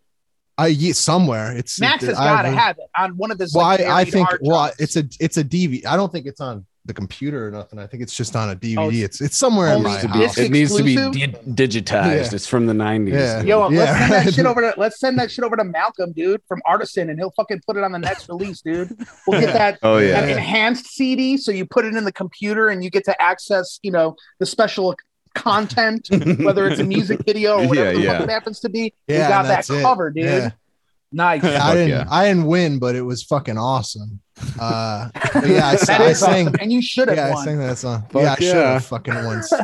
Sam I won. I don't even remember what he did. He probably sucked his own cock on stage. He definitely did. He had footage of that shit too, that's pretty sick. And what he win with? What fucking song did he do? He probably, I don't know. He fucking, he stuck something up his pee hole and fucking showed everybody. Good sounding, Dude, this fucking school sounds fucking sick, dude. It is. Naperville, Illinois, man. School, man. Yeah. But yeah, I sang that song. It fucking ruled. But anyway, back to. I love it. Wait, real quick. I love how nobody in that crowd probably knew that song and how awesome you probably felt doing it. Yeah, exactly. Dude, I bet it was sick as fuck. My mom made me like a fucking like a robe thing too to wear, like I was a fucking. Dude, you gotta see this footage. What grade was this? How old were you? I was a senior in high school. I was like 18 years old. I didn't know that. So you guys' one of your guys' next podcasts, you have to release this footage. This needs to be if we have I think it's actually. It's probably in this drawer that I'm looking through right here. It's in the drawer. It's that close. So you guys. It's somewhere in this room. We might, sure with how long these podcasts go, we probably digitize it and then upload it. It's a Cali Death exclusive, dude. Yeah. Fuck yeah. That Warforged cover of that Symphony X song that none of us but Alex were on. Yeah, I love that because I re-recorded all the guitars and shit because I didn't know how to isolate get the vocals off the track, so I like re-recorded it all, and I had to in order to fucking that is talent.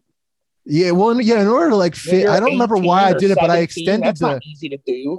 I extended the fucking like solo section so I could like, pump up the crowd more. I can't remember. So it's like there's like a little bit. It's not even song, like, it's an extra like key change part that I key changed and I did like extra solo and shit. Like I took many personal liberties. That's fucking awesome, dude. I fucking love this. I don't know how I've never heard that before. Yeah, like, even from Max, I've never heard that. And that's not something you would hide. That's probably just one of those things that's like recessed that you're like, oh yeah, I did that. Yeah, it is. I always forget about. I mean, I forget about high school constantly. Forget about it. You forget about it. I don't remember any of that shit anymore. So, were you bands or anything during high school for either one of you? Yeah, there was. Oh no, we had. Yeah, there was. Yeah. Oh, okay. We just don't really talk about it. I mean, me and Max were in a band. Oh, I'm sorry. Go ahead. I was in a band called Sensory Deprivation, and we were just essentially like hijacking the Faceless and Animals as leaders in one, or we were trying to. Fuck yeah. And Gent was popping off, so we were like, Periphery's cool, like all these, and I still think Periphery's fine. They're a cool band, but like to the degree where it was like we were like, fuck, this is the new thing, we got to try it. I mean, it was back then. It was so didn't really make it that. Well, far. still, I mean, for Periphery, for me, it's like, I mean, it really makes me like pretty bummed out that because there's that one, the first album where they had the vocalist one or no vocals on it, and like I used to have that on CD in my car when I lived in Sacramento for a while. And I have that too in my collection. I remember you saying, dude, listen to this. So good. It is good. The thing is though, I mean, I know that was when you weren't down with the clean vocals, dude. No, it's not necessarily that I'm not down with the clean vocals, but it just like I felt like, well, I heard that first. Someone showed me the instrumental first. And so I went, and then they added vocals on. I'm like, that doesn't work at all. So I was already on into that record are rough, man. Yeah. It just didn't work. I never actually listened. I mean, but I heard that. I heard it first, feathers. though.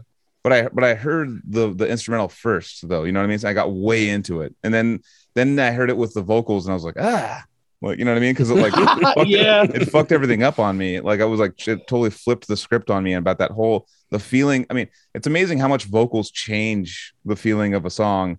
When especially with a band like that, which is so fucking amazing, like musicians and stuff, obviously, because there's no other genre of music, and I'm not saying this as a knock by any means, but I can't even think of another genre of music that I've heard more complaints about vocals than metal, and it goes both ways. Totally. We're talking about good point. People outside of the metal community that are like, I can't understand what the fuck they're saying. It's like, we get that bullshit, get over it. But then on the other coin of it, it's like, I mean, there used to be a point in my life where I would hear singing in songs and be like, I fucking hate this now. And and I think it's rare these days that I even listen to music that doesn't have singing in it anymore. I know, me too. Singing. No, my last Spotify top 100 or whatever had like one death metal song in it. Yeah. What was your number one artist last year? Oh man, do I have to bring this up? You don't have to. I'm sorry. No. It's fine. No, I mean, because it was probably either that band. It's a prog band, Haken. Oh yeah. Dude, I got a bunch of the Haken albums on CD. I collect CDs, man. Oh, okay, cool. So do I, dude. Don't have that fucking vinyl money, man. CDs are where it's at. But, yeah, exactly. I got a bunch of cool Haken Deluxe CDs when they reissued. Inside Out reissued their first two records, and I think I have. Affinity is the last one I have, but I know they have a couple since then. Yeah, for me, cool. Like it's a Vector and Virus, which was pretty fucked up for them because that was part of the because they had like the mountain. It's like part of the story, and then they like released Virus. They released Virus like a month or two after COVID, and they're like, everyone's like, "Oh, I see what you're doing." It's like, no, this is part of the story. Yeah, I remember that EP they did after the Mountain too is so fire. That like 3-song EP, just the musicianship of that shit. I'm just like, fuck, because the singer is probably the least. I mean, I still like him a lot. Yeah, but, he's good. He's good. He's not like anything. He's like a blue collar singer where like you can tell like he's not naturally born with it, but he like earned it. Kind of like definitely. That's a good way of describing it, man. Yeah, I mean because Caligula's Horse. I don't know if you've heard the Caligula's Horse at all. From Australia. That singer's like a singer. Like a professional singer. You can just tell like two different sides of the coin. He has it like he was like has a gift and sings. You know what I mean? Like his voice is kind of like has more of a higher pitch, so he can like hit notes and like do kind of crazy shit. But no, I actually like. Yeah, that fucking prog shit, man. Like I'm reverse engineering. Like I said, I listened to fucking Killswitch Engage and got into them when I was in 2019 or 20. You know what I mean? Like I didn't like them my whole life. And that's so funny. That's where that's where Alex was at. Everybody. That's where Alex was at in his story, though. Coming back. I'm so sorry. Shit. No, it's all good. No, you said prog. So that was Sorry, I had to hook you bringing up prog again because I'm bringing it back to Alex. He's getting appreciate into prog. You, man. Good looking out. Yeah. Oh yeah. I mean, it's I listened to a lot of prog shit. That kind of like led into death metal stuff. But I mean, yeah, 2005, 2006. That's around this era. That was like when metalcore was huge. So yeah, me and my brother were into like God Forbid and Killswitch Engage and all that shit. And that's kind of like what our band sounded like. Like we would try to, because that was the easiest shit to write. We were also really big into Eternity. Oh fuck yeah. Yeah. Oh yeah, dude. Yeah.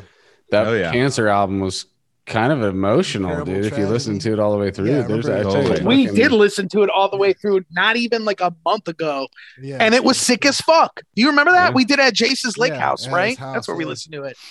Love that band. Still to this day, I think they're sick. Shout out Into Eternity. Hell yeah. Yeah, fucking awesome. Hell yeah. Man. But yeah, we were really into them, and we were into Scar Symmetry. Yeah, like just throwing a lot of shit at the fucking wall when we were like we were in a band called Screams of Winter. And we did like all sorts of shit like that. We did like metalcore stuff, and we did like European influence shit. It didn't work at all, but we basically ripped off every band that like nobody else really liked in our fucking area. So like nobody when they would see us, would like us and shit. You're like, how can we be the sickest and impress no one? Yeah, exactly. Hey, I thought you guys were sick, dude, when we played with you. That one time, like no one's into it. It's like the styles that no one are into, and you're like, whatever, that's the sickest, dude. Let's bring it to the scene here. You know what I mean? Exactly. Yeah. And then we would kind of rip off. I mean, like Death maybe was like the band we'd rip off that was like the most acceptable, but it was still like we wouldn't play with any fucking bands that gave a shit about stuff like Death. Like we were saying, it's like every band around here at that time, in 2006 to 2010 when we were playing shows, it was like deathcore. It was like that was so fucking every show was just gun dun dun dun dun dun gun gun gun shit like that, Yep. Dude, I used to like shit used to piss me off so much, man. Every band sounded the same, and then after that it was like if it's too saturated, for sure, I could see how you can get annoyed by something if you're too saturated. Yeah, and then like in 2010, like on like to 2013, it was all like Under Oath type shit, or like bands that sounded like I don't even know, like shit I don't even listen to, like Woe Is Me or something. It's like stuff that like that. Like post-hardcore, which I was just about to say. It sounded when you said Under Oath, post-hardcore was like the first thing that came. And not so big, and not to go in the weeds at all with this, but because I hear Under Oath get brought up a lot. So if you were to give because I've never listened to them, what should I listen to? I don't know what they sound like. You just got the. I've literally heard one song. I'm gonna write it down and erase it. I like to think I'm an open guy when it comes to a lot of music, but Under Oath is just one of those bands that I see, and I'm not knocking them by any means, but they're just one of those bands I see people a lot of the time put almost on a pedestal, and it never really hit that way for me. I think I've given them a shot, and I remember back in the day when people, and I remember it being underwhelming for me personally. When I was a kid, I had their second record, They're Only Chasing Safety, because at the time I hadn't heard like this infusion of like Blink 182 vocals with screaming, and I was like, this is nuts. But yeah. It's just like afterwards, like people were like, oh, well, you should try their other stuff, and I would, and I just never got it. But respect to them because they're giant and they have so much success. No, they're killing it. Yeah. My cousin that showed us all the metal and shit, like he used to really like Under Oath's like first EP that was from like 1998 or some shit. And I just remember there was like a 12-minute song where like half the song he's saying Jesus Christ, I love you. Oh yeah, it's a Christian band, right? Yeah, but that was like really heavy-handed, and I was like, oh, this kind of sucks, dude. Like, you're like, oh my God, you're like, fuck yeah, dude. I also have a cousin. Shout out to Daniel. He's getting married next month, I'm going to his wedding. Nice, congrats, Daniel. He was Under Oath, Daniel. he was the cousin that was into like all that like emo and hardcore shit. And I remember just like he's like super good at guitar, and I remember just like, is this the cool stuff? Like, yeah. And I was like, and I just couldn't do it. So. Well, I remember, like, I mean, not to go too deep and how many times are you gonna fucking say that? Well, no, not to repeat ourselves, because we did it last podcast about me crying during Poison the Well. I like that band. So right, so I mean that's where that style of music came from, was Poison the Well, and that's where all that shit bloomed from. And then that was like the because I remember hearing that going like, I don't know, this is not a genre, this is just metal. You know, there was no hardcore, there was no. That's a thing that now we throw on, and now you have a Poison the Well CD now, and people are like, oh, that's hardcore from, you know, it's like that was not a thing. It was like, oh, they're a metal band that like plays like a heavy style. I don't like, they do breakdowns, those kind of like a Sepultura kind of dun dun dun. But is it really post hardcore? That's what I'm saying. Like, or is it just like that's a pre-hardcore? Or current hardcore? Hardcore is another term. I don't even know what to call it. Well, hardcore is another term that gets thrown around way too, like, because we're so specific with metal genres. We're so specific in every little thing that you do. But like, we call hardcore, and then there's hardcore that's just straight up punk, and then there's hardcore that has breakdowns. It's like heavy. It's like not fucking specified at which. I think the dudes that are into that shit are really specific about it. Okay, probably. Yeah, I don't know. Yeah, because I'm like, what would you call Poison the Well? I use it as a blanket term. Post-punk. Joy Division. Poison the Well. No. What would you call Poison the Well? What would you? Post-hardcore, I guess I would call them, or metalcore at heart. Yeah, metal. You know, like it just has a blanket term, metalcore. You know, that's what's weird. It's like there's metalcore, and then like there's Converge, which is considered metallic hardcore. Yeah. I don't. For me, metalcore has that. Metalcore has that kind of at the gatesy kind of Swedish kind of riffing in my head. Yeah, that's what I picture too, like Killswitch Fans and As I Lay Dying, and that. Yeah, it's all mix of stuff, like that kind of stuff. Yeah. But then with breakdowns or something, you know what I mean? Exactly. That's metalcore to me. That's what I think. So. Remember, like way back in the day when people would be like, "Yo, Black Dahlia is a metalcore band," and it's like, what the fuck? Like, I know it's like they might look like one, but they're not. They're definitely not. Yeah. Yeah, exactly. They're a melodic death metal band. But I can see that, you know. I could see that alignment, because that's how I like always fixate on metalcore too. I'm like, it's the American take on that Swedish style with much more of like an American. And that's influence. exactly. And the bills that they were on too. Like, Oh yeah. And that's why even on the podcast we had with them, I was even saying like, I feel like you guys got so big so quick because you guys had the aesthetic of a metalcore band, but you guys played metal, like gnarly metal. But like, so you kind of reached for both things. You had the aesthetic of the metalcore humongous explosion that's happening right now, but then the death metal kids were like, this is sick, you know, like, so you had both those things just kind of come together as like one thing. And that's why I told Trevor that, and he's like, yeah, that pretty much nailed it. You know, it's like, or for what they were doing, it's like, because they looked, you know, their original pictures, like them, like all like sad hair and like all the things, you know? Exactly. You don't even recognize Brian in that video. Like, he looks like some emo kid, and now he's just like the most metal guy I know. You know what I mean? It's like, it's just, it's basically just like, was that? I think you just got to the core, dude. I got to the core. Got to the core of the metal, dude. You got to the core of the issue. Melodic core, dude. Yeah. Dude, we're genre busting right now. Like next genre, Alex, bring up another genre, and then we'll go off on it. All right. No, dude, bring up some more about yourself, dude. Let's get to this. Let's get to the band, dude. I know. No, this is fun. I'm just, if everybody's chill, I'm chill, because this is what happens. We're just fucking, Well, I mean, for sure. So, I mean, the band, we eventually broke up because it sucked and we were getting nowhere. And we just fucking we were trying out some new shit. We tried like a progressive like gent band called Ocean Walker. And then we would still just like, see Jason around and shit, and we thought their band was the shit, which would end up being Warforged. So we would always, just like try to, get shows. We played a show together, right? We played I think it was the VFW. Yeah, that was like either the first or second Warforged show ever. Was that weekend. I think that was the second one, because we played Penny Road Pub the day before. But you guys played with us. And you guys played with us at the Park Ridge VFW when we did that headline show. Yeah. So we were like, yeah, because we were always trying to like be around them because we thought they were the shit. You know, Adrian was fucking. Was this before the EP or anything was recorded?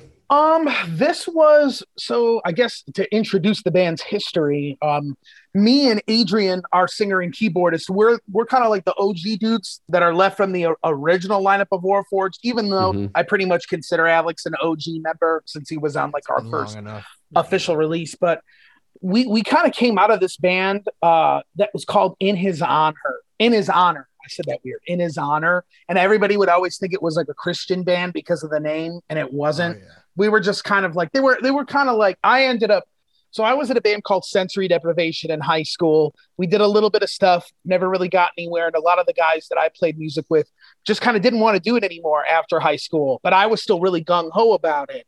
And luckily I had known Adrian because our band had played, Sensory Deprivation had played some shows with In His Honor. So we had kind of become friends through that. And they would always invite us over for like band hangout sessions, and it was kind of like our introduction to what really was going on within like the Chicago metalcore and metal and, you know, really loose death metal scene at the time. And it just felt cool to be a part of that. And literally right when that band broke up, Adrian contacted me on Facebook one day and he was like, yo, our drummer In His Honor isn't doing it anymore. Do you know anybody? And I was like, well, I got nothing going on right now, really. Like my other band's not doing shit. And I ended up filling in for them by like practicing with them for 2 weeks. And then I ended up being a permanent member.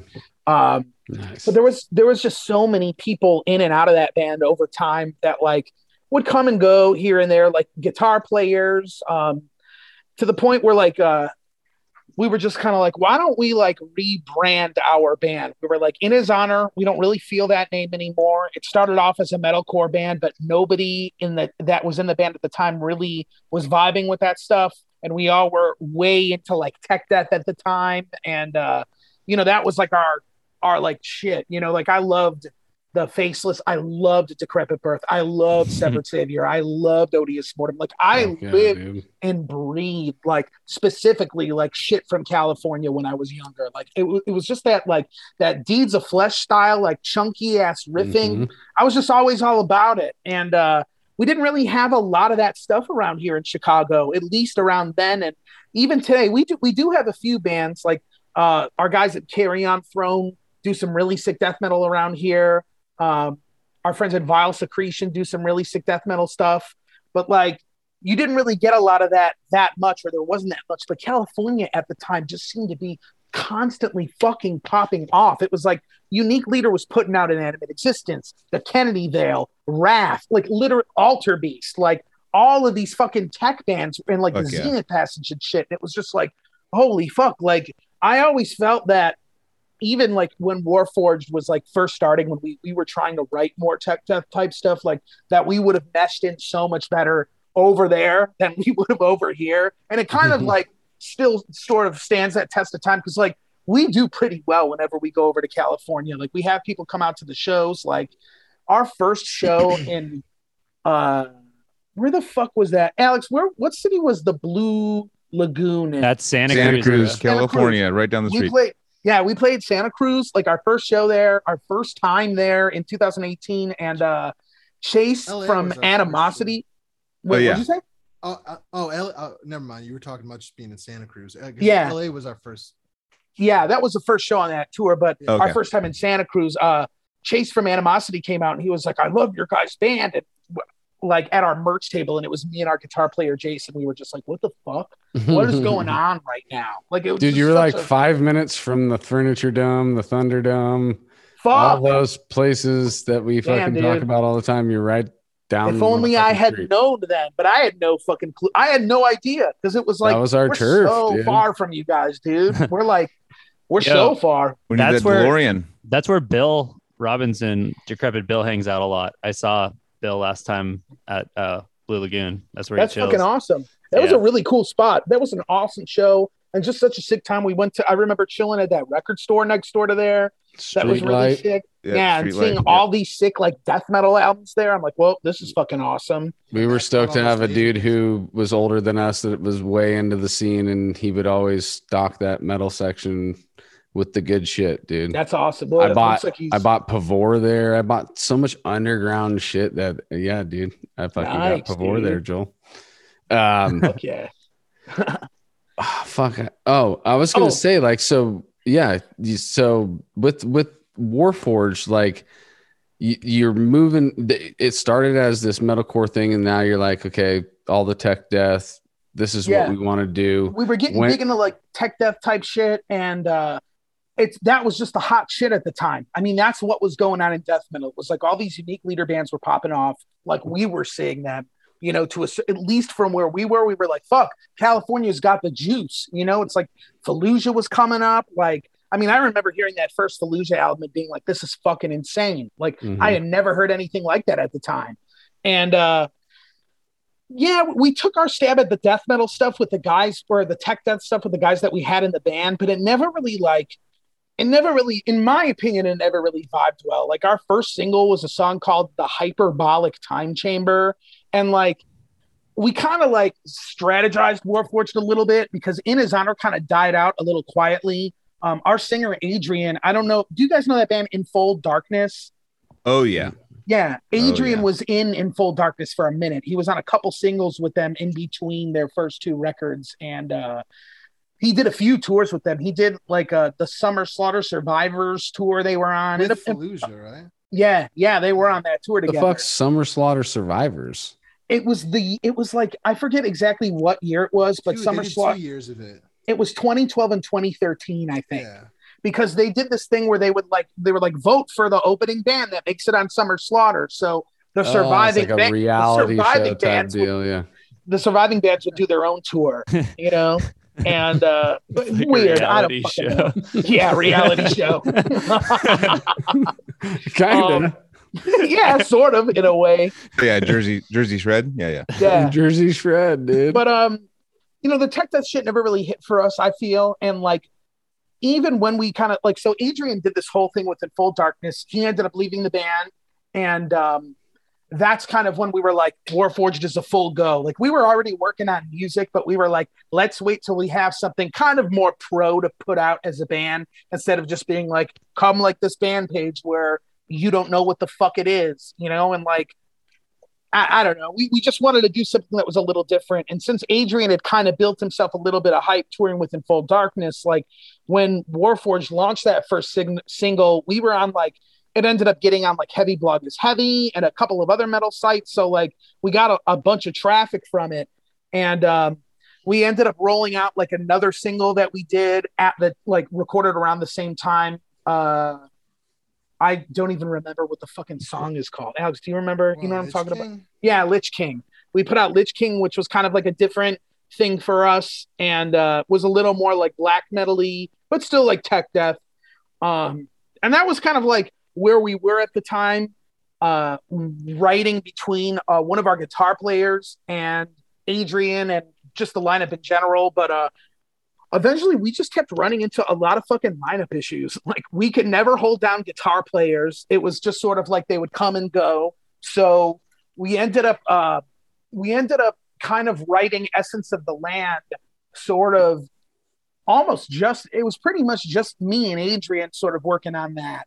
And our guitar players at the time, but they never really made it through the recording process. Like, one of our guitar players was just going through some rough stuff at the time, and he had to step away from the band. And in the meantime, we were counting on this person to record it with us, so it never really worked out. And it was just really weird. We just had this really strange trajectory because it was definitely a period in our lives where it's like, all right, we're just getting out of high school. So it's like everybody's becoming a fucking adult now, and we're learning what it's like to be in the real world. But music is also something that's still so important to us. And it's obviously something that Adrian and I really wanted to keep in our lives. So, you know, we kind of just we got to this point where it was like, we were trying to find our sound.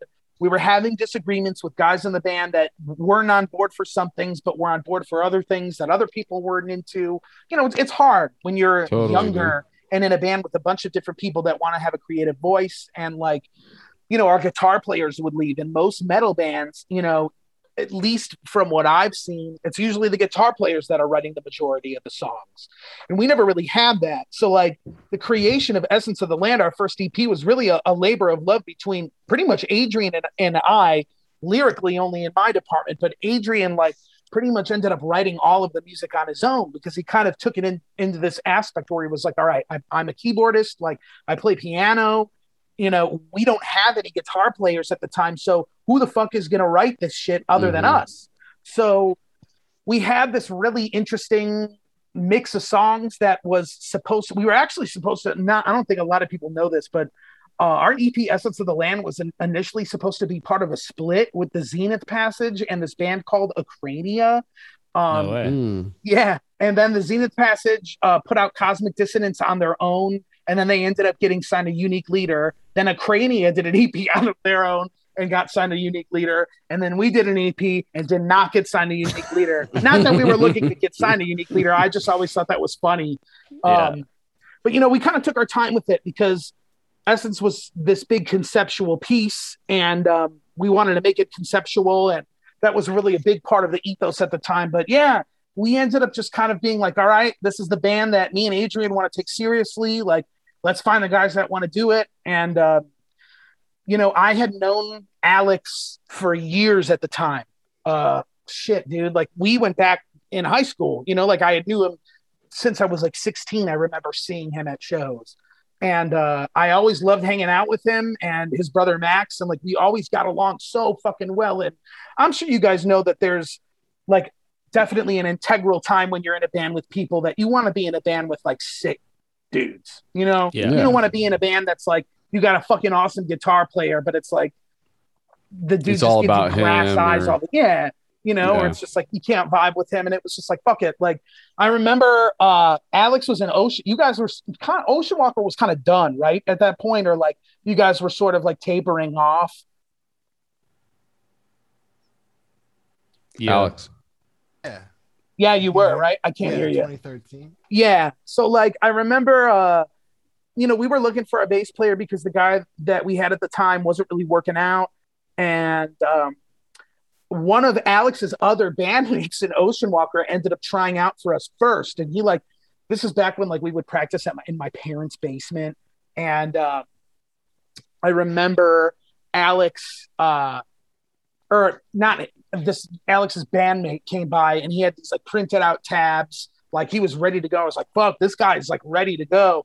And we ended up playing a couple songs with him and it was all right. And literally like, I think right after he got home, he messaged me. He's like, hey, I don't think I could do this. And I'm just like, okay, no worries. And like, I told Alex about it. I was like, dude, your bandmate totally just like flaked on us. And he was like, Alex immediately like messaged me. He was like, fuck it, I'll do it. And I was like, really? And you were like, yeah, I don't give a shit. And I was like, okay. And, you know, me and Adrian like loved Alex. We knew him at the time very well. And our guitar player at the time knew him very well. You know, and we're just kind of like, fuck it. If you could learn the songs, like, let's just fucking do it. We trust you. We know you. We love you. Like, it just makes the most sense. And yeah, Alex has been doing it with us since 2013. And nice, dude. We put out Essence of the Land like right after that. Nice. Pretty much right after. Alex was in the video, but he actually wasn't even on the recording. It was our old bass player that had done the initial tracking. But that's all timing and shit. But exactly. It was just like, it was all timing and shit. And that just took forever for us. We always take our sweet ass time when it comes to putting out music, but like that definitely took a lot longer than it probably should have for 3 songs. And yeah, it was just sort of like, we got a lot of traction from Essence, and a lot of people ended up really liking it way more than I had ever thought. I thought people were just going to maybe listen to it and be like, yo, this band is kind of cool, but like there's a billion bands doing this type of shit. Like, you know, yeah, I mean, you guys know how metal is nowadays. It's just kind of like, there's so many records that come out all the time. It's like, you forget about a death metal album that came out in like March. Like, I would say that was probably the first Warforged release for me. Like, I remember Two Demons mostly because of the name. Okay. Because I was like, oh yeah, Hate Eternal song, like sick. Like that was so unintentional, man. Like, I didn't realize that it was. I didn't make the connection. It was the same title as the Hate Eternal song until after the fact. Yeah, but that's a pretty general type of song name. Yeah, exactly. No. Yeah, Parallel Thinking has got a wider. That was enough acceptance in that. But it was that over the album art that it sold it as like, whoa, okay, this is like a different aesthetic than like the Hate Eternal album or whatever. So it was like clear something was going on, and that's kind of, I think. I really don't remember if I saw Essence of the Land when it dropped or if it was something I rediscovered. So I gotcha. Yeah. Well, fuck yeah, man. I mean, either way, that's awesome to hear. And yeah, like I think kind of like the ethos of Warforged started when me and Adrian. I remember one time years ago, like we were hanging out in his old bedroom, and we just kind of agreed. We were like, "Yo, let's try and make this band like something that is somewhat original." You know, it's like nobody could really reinvent the wheel these days, but like, let's try and approach this with some type of different aspect. So like, that's so sick. You know, we made this conceptual EP, which ended up turning into the idea for the conceptual album that we put out. And, you know, we did the music video for the entire EP. So it was like, we wanted to stand out. And Adrian is, you know, we're lucky to say that he's also a videographer. So we have that in our back pocket. So it was like, you know, we filmed this video, we put a lot of work into it. And and I mean, at least on the internet, it ended up paying off for us because we ended up getting more traction than we ever had at that point off of Essence. But we never really toured on it. Adrian went back to school after that record came out. And like, we were kind of like young still at the time and pretty green to that idea. We didn't have any money for a band, and we didn't have any money to really like start doing it. And we still didn't have like that type of interest. Like, it wasn't until we ended up doing Two Demons next. And we did that because we had yet again another lineup change in guitar players. And that was when our guitar player Jace joined the band. And Jace I kind of poached because like I had met Jace at like a party a long time ago, and I knew he used to be in a metalcore band from here called Burn the Remains. And like they were a band that just had like a revolving door of people all the time. And I remember seeing Jace play with them, and he was like ripping it with them. I was like, fuck, this guy's really good. And I kind of took like a mental note of it. And I finally met this guy at a party, and I'm like, oh, okay. And then like Warforged ended up playing a show with Burn the Remains. You were in the band, Alex, for that, right? You're muted. You're mute. Or I can't hear you at all. What? Oh, now I can hear you. Okay. yeah. Best comeback. It was at the Cobra. That was like 2014. Yeah. Yeah. And that was like 24 seconds before your response. And I remember after we played, Jace came up to me. He's like, "Warforged is fucking sick," and I'm like, "Oh yeah, whatever, man. Like, thanks, dude." You know, like because that's what you have to say to everybody that plays a show. Because like, and the metal disposition is we all have to like hate ourselves and have to be humble about it. And it's just like, oh, I fucked up on this fucking blast, and like, I fucked up on this transition. Yeah, it's just like, exactly. Oh my god, like, well, the best bands are like that. Yeah, that's what makes you keep going, dude. Yeah. That's another thing that we've learned from this podcast is those situations right there, those micro situations, those more bigger versions of that situation. When you fuck up, that's when we pay attention to ourselves the most, dude. Oh yeah. Yeah. No matter how many pats on the back you get, you're going to be like, dude, I fucked up at this part. You know? Oh, yeah. Absolutely. And then it's like all your bandmates know it, but people in the audience, it's like, this is so fast. I don't know what the fuck is happening. Like, it's just sick, you know? But it's like in my head, I'll be like, I fucked up this part. Like, you know, but yeah, I got to take a step back and be like, well, I still did an okay job. Yeah. I still feel that till this day. Like a week ago, I played that To Violently Vomit show. And I was like, oh man, I can't. Dude, all that footage was amazing, dude. Joseph, you were fucking killing it, bro. Dude, you are so good. You are so fucking good, dude. Oh, and to be able to play those songs, those are. I know. I don't even know if I could get through a Disgorge song. Well, like, I don't know if I could. I just don't understand. Like, Disgorge is so above my pay grade that I don't understand like what they're doing. Like, I'm like still to this day, I'm like none of it like really like. I don't know how I don't know. My brain, I see them play and I'm just like, I don't know how you're keeping up with it and doing all those riffs and keeping up with those riffs. And like, there's not like any real like solid cues of what's going on. It's just bananas the whole time. You know what I mean? It's just like, it's so sick. Yeah, totally. Love that shit. Well, I saw it. Go ahead, dude. Oh, shout out to Diego for just keeping it going, dude. Who's Diego? Riff Wiz.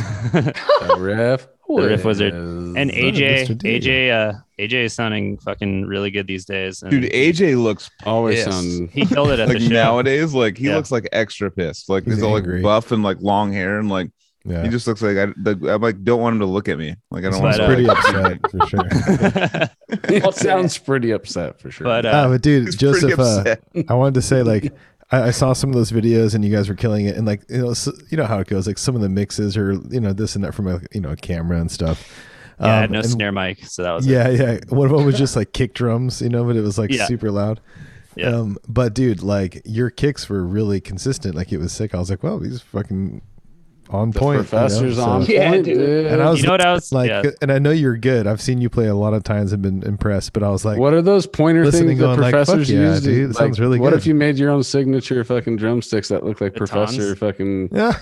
That would be sick. Dude. Yeah. Such a sick idea, dude. Yeah. Fuck yeah. Go on Shark Tank and pitch that. That would be like the Spawn of Possession, like the recording. You should wear like a graduation jersey on stage, like with the hat, like the graduation hat. Dude. That's hilarious, dude. You know what? Okay, at my department, like they do have the lectures, like occasionally participate in like the big lectures where like all the students from the classes all come and they do like dancing and stuff. And I thought about it, I'm like, what if I came as like an artist, but my artist was just my death metal band and we just did a show for the kids or whatever. All the students realize because there's professor's a fucking brutal ass drummer, dude. Do you see that? It was that Canadian band. It's like associated with the tech death scene up there, and he played and did a show at his school, and like all the kids are watching. Band, Oddbird, right? Yeah. Santiago, shout out, man. Yeah. Sam, dude. Shout out, Sam Santiago. I love you, man. If you're watching this, dude. Yeah. What a sweetheart. One of the nicest guys I've ever met in my entire life. What's he from? He's played drums at so many bands. He was in Gorod for a minute. Shit. We toured with him when he was playing with Black Crown Initiate back in 2019. Nice. We did like a month in Canada with them, or just about. And a month in Canada? A sweetheart. Yeah, it was like 3 weeks. 3.5 weeks. 3 weeks in Canada, and like less than a week in the US. Damn. That's a big continent, man. I didn't realize it's a very fun continent. Yeah. Yeah, lots of driving. Drives. Oh yeah. Yeah, we busted ass on those drives, man. But it's fun. I watched Team America at like 2:30 in the morning while I was driving, doing it just like this. Sick, dude. That's the move. I'm definitely gearing up to start watching like Sopranos episodes when we just do night drives now, or whenever I have to do night drives. Like, it's just like if something's gonna keep me awake, it's my favorite show of all time. So. And it's like a chill. It's like a chill show too. It's not like one thing I didn't have on that one was podcasts. They weren't even a thing. It was 2006 or whatever. We were out there. That's something that we would have been on for sure. Oh my god, yeah. I mean, we listen to so many podcasts in the van. Well, actually, I was the first one to bring podcasts to Decrepit because I think it was probably Joel's always the first one of everything. I'm the first. Jesus, I'm like an egomaniac. But no, but I was though because there was Adam Carolla was the first like real podcast. There was that one. I would download a bunch of them, and then Joe Rogan came out way later. But like then I started to get those ones like on there too, and I just throw them on there. They're like way old, Nowadays, like you get your podcasts like this. But like they're they're like months old, But I'd throw them on and ever just be quiet and be like, and just listen. I remember downloading them on my iPod, like actually downloading a podcast and putting it on an iPod. That's what I'm saying. I was through my iPod. It was like where my music was. I had like Adam Carolla, like Joe Rogan, like 2009, 2008, something like that. Like fucking wild shit, dude. Yeah, I was ahead of my time. I was the first one, dude. I was the first one, dude. I was the first. My dog wants to say hi real quick. Oh, hey. What's up, dog? What's the dog's name? Django. He's a big fluffy boy. Dude, we haven't had a pet appearance in a while. This is nice. Oh man, he's like my favorite dog in the entire world. Obviously he's my dog, so I guess I'm biased. But the resident pet Rufus, what's up? Where's he at? Chilling. He's scratching his ear.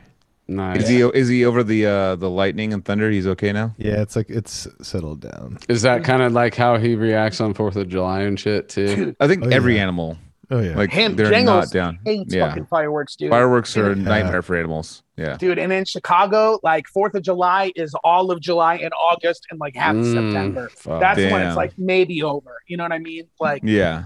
We still get I heard fireworks while we were doing this. So it's like, oh, okay, that is normal. Well, you sure it wasn't gunshots? I'm sure it wasn't gunshots. I definitely know the difference now. So I know, I bet you do.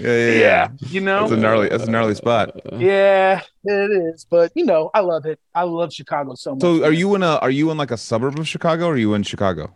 Me and Alex live in Chicago. We both live in Chicago proper. Some of Alex's brother Max lives in the burbs. He lives in Naperville. But the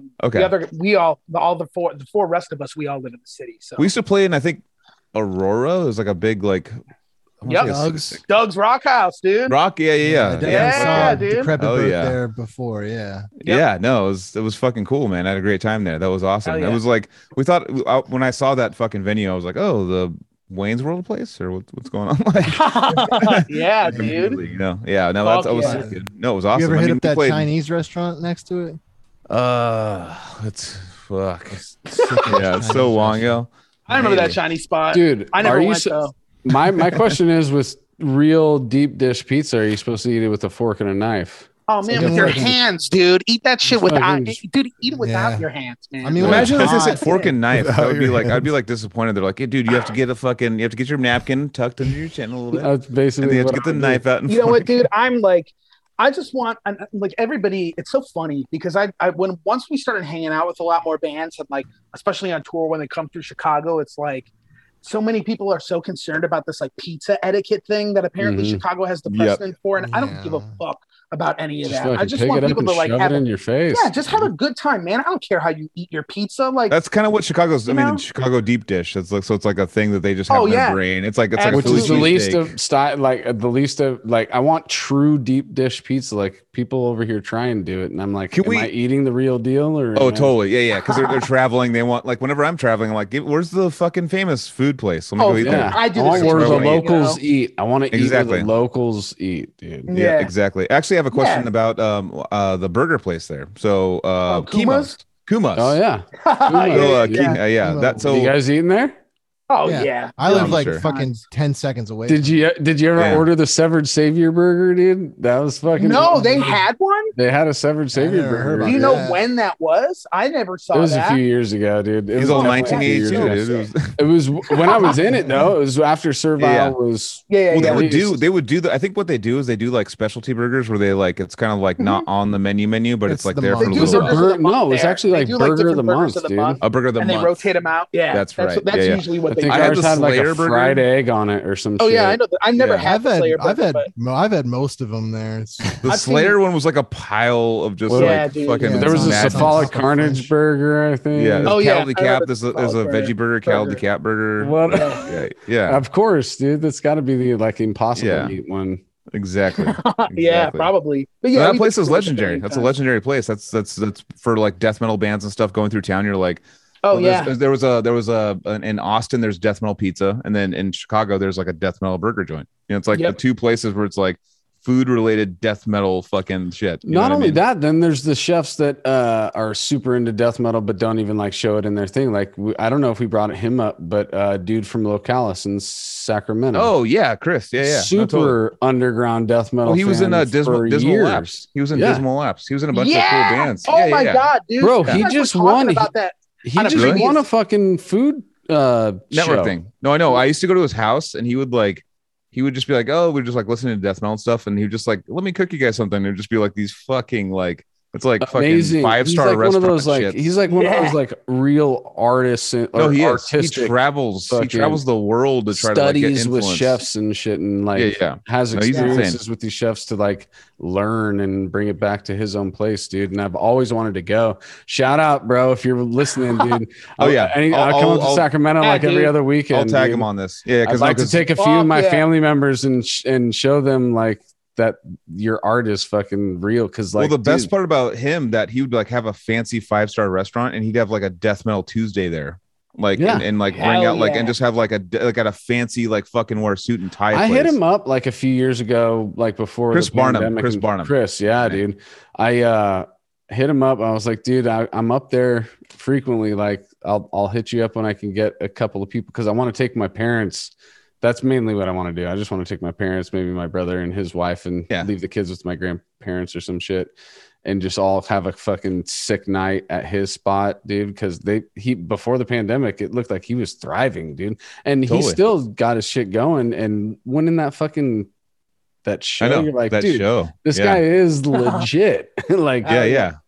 Oh, he went on there and like all like the professional chefs were like, Jesus, like trying his shit. They're like, what the fuck, dude? Like, you're insane. Like, just this death metal drummer guy. That's like, he puts in a dying fetus shirt, dude. You know, you guys were talking about him a few episodes ago, probably a lot more than that. That's what happens with these things, dude. I looked him up, and then I was like, what the fuck? This guy is like a 5-star chef. And I was watching like videos of his like restaurant opening on YouTube and shit. I was really high when I was doing this too. Yeah, and then I was looking up videos of like, I had like one monitor, I had videos of like Dismal Labs live shit going on. And then I had him at this 5-star restaurant. I'm like, this is the same guy. This is the same guy, dude. He's kind of got like a legendary status a little bit too, because he's always like been pretty successful in whatever he does. So he always had like a big house back in the day, like even before I moved there. And he used to have this thing called the dungeon or something, or the cave. And it was this like soundproofed like fucking attic or a basement that would fucking had a stage, had fucking all the shit in it, and in the middle of the mountains in fucking Sacramento, and just would like have shows there back in the day. And that's kind of like the start of a lot of like Gabe Seaver's been there probably when he was a little kid. Like, it's like that's like where a lot of these kids like got their like influence, was that like going to the shows there. It's kind of like a Thunderdome for Sacramento. Thunderdome for Sacramento, dude. Yeah, totally. I love that. I've heard so many stories about it. I went down there once or twice when it was like that's the real underground shit, dude. Like, we don't need to fucking set up anything. It's a venue. We have a group of people that are converged to one area, and somebody has a spot they're going to do it at, and that's where magic is happening. Totally. Night, you know, and he had just a straight like concert venue in his basement. Like, it was like like if you were to walk, if we blindfolded you and like walked you down there, you'd be like, oh, I'm at what venue I'm at. It's like I'm at literally like a venue he had down there. So yeah, props to that guy. That guy actually, because of all the shit that's coming out of Sacramento, he influenced so many people, and I definitely like, I think the scene wouldn't be the same without that guy. And the food's good too. Hey, there you go, as man. Like a branch out thing, like that would be a cool episode to have, like him come on, talk about the band, but also talk about food and art and all that kind of shit. Super down. Let's get him on. Super down. You should do it. I'll watch it. Hell yeah. But let's get back to Warforged, which anyway. pre-pod, dude. Like I said, Joseph told me to keep this fucking saying, because it's like Necrophagus went and studied in Norway, dude. That's what I got the feeling from your guys' shit, dude. I'd feel fucking like symphonic black metal. Say it again. So I didn't hear you. It's like Necrophagus went and studied in Norway, dude. All right, cool. That's the first vibes that I got, dude. Like, literally, Necro went to Norway, dude. I know he said that, and Joseph was like, "Hold the fuck onto that." Did you listen to Voice? I listened to. I listened to the EP, and it's not the full length of the full length, because I went home. It was at the end of the day today, because I wanted to be fresh on it. I do that all the time. Casey too. It's like I want to be as fresh as I can be with these bands. So the day of the podcast is when I really like try and take in everything. And I came out of it with this like feel of like, you know, Necrophagus had a Norwegian baby and brought it back to Chicago and served him a burger pizza with it, dude. Yeah, that's me, dude. That's us, dude. Yeah, pizza, those burgers. Yeah, man. Well, that's cool to hear. That's definitely a different one. People really, always, you know, I definitely hear some like necro riffing in there for sure, you know, but not in like in the sense of like completely like, oh, dude, that's a Necrophagus riff. It's just that styling, and it's mixed in there with the symphonic aspects and the black metal and blackened death. I mean, I think maybe like, I don't know. I feel like definitely on our EP, there's probably those Necrophagus riff vibes. But on Voice, maybe that's where I'm catching, because I swear I like to start. Yeah. I like to go in chronological order too. Yeah. That album, I mean, that was like we were still trying to really go for the tech death thing too, but also like we loved black metal, and I loved at the time, like I loved black metal. That was like almost all I was listening to exclusively was just like this wave of like North American black metal bands like Panopticon and like, you know, bands that were introducing like more atmospheric black metal. Like, you know, I was really into that shit at the time. Wolves in the Throne Room, Agalloch. I loved all of it. And like, so I was always a big proponent of like, let's throw that shit in with our music too. And that's kind of, I guess, where that came from. And our guitar player, this dude named Rich at the time, was also really big into that stuff. So I guess that's kind of maybe why it sort of came out that way a little bit. But yeah, have you guys ever heard of that band, Viljarda? Oh yeah.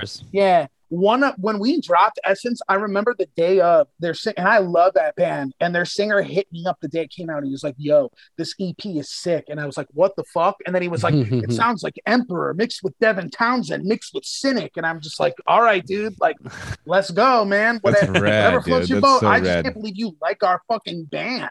That's sick. And I'm late to the party with you guys. So like right before the party, I was like, I slept 3 hours last night, and I was sitting there like, all right, like I gotta get ready and like listen to the music, like what band's coming on next. I had no idea you were the podcast guy that I listen to all the time, but I'm totally being honest, dude. That was a nice surprise too. As soon as I saw your face jump out. Oh shit, we're talking to him. I was so stoked. I know, but because you know, I know my guess. It's not my guess, so like I know my, you know, it's like now this is probably Joseph's guess, right? This is Joseph's guess.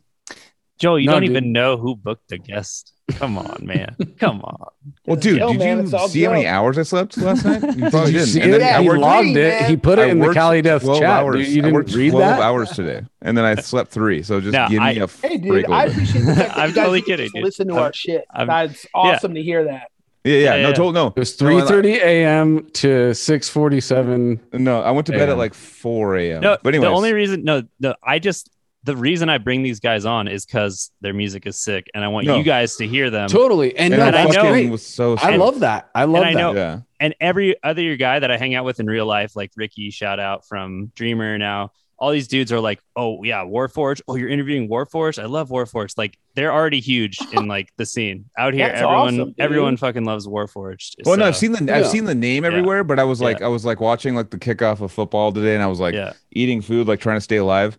And I was like, I was like, I'm gonna listen to it because obviously they're coming on, so I got to listen to it to make sure I have a frame of reference. And it was me and Trevor sitting on the couch, and I threw it on, and I was like, this shit's sick as fuck. Like I was like, it's very unique though. I literally was like, my immediate thing I said, like I was like, okay, there's an influence there. It's like all these like mixtures of influences that I just heard right off the bat. Just like you had the acoustics guitars, you had like gnarly, like kind of a Dimmu sound for a second. You had kind of like all these different like mixtures I was hearing, and I was like, damn. Like I was joking with them because I was like, maybe it might just be my favorite band tomorrow. I don't know. Like, I was like, I heard it and I was like, because you know, it's one of those, you know, you get brought onto a podcast. Like sometimes you don't know who you're gonna get sometimes, and it's like, it's like I'll throw it on. I was like, literally like fucking damn, this is really fucking good. Like I was, I was honestly like I was very impressed with the eclecticness of your influences that I was hearing. It wasn't just like. And then like what Alex was talking about earlier about like how he was influenced by like Metallica and the journeys it takes you on and stuff like that. I felt like the songs that I heard were kind of like had that Opeth Metallica kind of like taking you on it's not just like this is a sound. Yep. And then the song ends. This is the sound. Song ends. You guys are like a prog band that happens to play death metal, but it's prog is the core of it. That exactly. It tells a story. That's like as I get older, like that means more than anything to me. Like it's like the story behind it. Like it's like I'm not really much of a lyric guy, but like as far as like the different like emotions it brings, like a song, if it brings you through like different waves of emotions, that's my shit. That's what I want to listen to. Oh, yeah. And I got that immediately from you guys, and I was like, Jesus Christ. Like I was like super tired, like trying to like fucking really process it, but I was like, damn, like I'm gonna fucking go deep on you guys when I have sleep. That's awesome, man. Yeah, like we've like that's first off, that's like crazy to hear from you guys specifically. That's nuts. I never thought I would be on this side of the table ever in my life hearing that shit. So thank you. You guys crush, man. You guys are great. You guys are really good. That's so sick to hear that coming from you guys. Like I can't tell you how much we appreciate that. But like, yeah, you know, like we've always just tried to like do some shit that's out of the box. Like there's so many bands that go up there and shred and kill it these days. And metal, and you guys know death metal these days. There's so much going on. So competition is real. Bands. Yeah, it is there, and it's just sort of like, you know what, like, why don't we just try and do something that hasn't that's we try to do. I guess I like to describe Voice as like a record that like we try to build bigger than our own band. It was like we dedicated so much to that thing. It became this entire concept that I mean, like, the more I think about it, the more I just tell people it's like, yeah, like it is definitely a really emotional record, especially for me. Totally. I got that immediately. Yeah, definitely. And it's like, I just tell people it's like, really, it's about growing up, about growing up and becoming an adult and like dealing with life and the shit that it just like throws at your way. But like, it's cool to find ways to communicate that not only with your lyrics, but with your music. And I think that's something that's always kind of been like the ethos of this band. But really at the core, I always feel like we just want to do something different. It's just like we're at the point now where we're in the band, I guess, to bring the Warforged history to a close, where our newest member, who really isn't that new anymore, has been in the band for like 5 years, is Alex's older brother, Max, who's our other guitar player with Jace. Family band. Yeah, dude. And the like, same bro you were getting all the metal from your cousin. Dude, awesome, dude. And it was just awesome to finally have Max on board, because like we all knew it was going to happen one day. We just didn't know when and where. Exactly. But we had ended up losing a guitar player because he was making some big life changes and just didn't really want to do the band. And like Max hit us up like the next day, and we were just like, yeah, fuck it. Like I don't, like, I trust the Damsky brothers very, like, I trust them more than a lot of other people in my life, period. But like, yeah, it just made the most sense. And like our band has sort of become this family, of just these 5 guys that we've been doing so much together, like within our lives the last 5 years. And hard to get 5 dudes. 4 dudes is easier than 5. Just it sure is, guy, dude. Yeah, it sure is. And who are all like stoked to be a part of something together. Like actually like living the Exodus album. I mean, look at Slipknot. Blood. Don't they all hate each other? Actually bonded by blood. Like, actually brings me up to another basically like a Romanian band. I forget what it's called, but that's like, they've been along like together forever. I'm drunk, so I'm trying to get the sentence out. But they've been they've been around forever. Negura Bonne Rocher. No, it's another one. I forget. It's like that band's sick though, dude. Oh yeah, me and Anthony saw them. You did?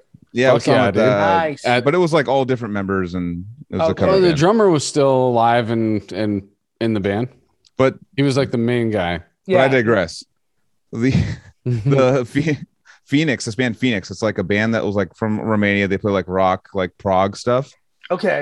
As they get older, they start incorporating their sons to take over their instruments, and they're just like going to keep it going and just like handing off the instruments. So that's going to be like this like 70, 80-year band that just go like, okay, we'll teach my kid how to do, like, okay, I had a new kid, so I'm gonna teach him guitar. Sick, and just like hand him the guitar, and then like literally the main guy that was in the band was like the super old dude, and like all of a sudden the next album is his son. Like, and they're just like handing off the instruments to their sons, and they're like, they're just taking the band nuts, over. Dude. But I was like, that's a fucking. Have you ever heard of that? It sounds cool, but at the same time, it's like they didn't one of the like Rick Wakeman's son played in Yes after Rick Wakeman did. Okay, and then there was all that Zappa plays Zappa. I was gonna say Zappa, which I saw, and it was fucking amazing. Dude. Well, finally, I'm not first at something. And Jason Bonham, Jason Bonham did all the Led Zeppelin reunion. Totally, shit. I saw him live. Zappa plays Zappa at the Harmony Festival in Sonoma County Fairgrounds. I just saw Zappa play Zappa. I just saw them with King Crimson. Oh shit! I didn't understand. Actually, it was real quick funny story. So the guy's playing, he's singing and playing like a brand, like a fucking expensive ass Gibson Les Paul gold top, like super expensive, and like his strap keeps breaking, but he keeps catching it, and then it broke again and just snapped the guitar in half on stage. Like that's Dweezil playing. So this is Dweezil. No, so this is what I'm misunderstanding. So I swear it was Zappa Plays Zappa. They were playing all Zappa songs, but it was no one that looked familiar from the band. There's no Dweezil. It was all. That's what Chris told me, is that there's actually no family connection, but they just are some of the guys that played with them, so they're still Zappa. They sound exactly. They sound great. There's no Zappa. I know my mom was there. My mom was there with me. That like grew up with Zappa and stuff, and she's like, "There's no."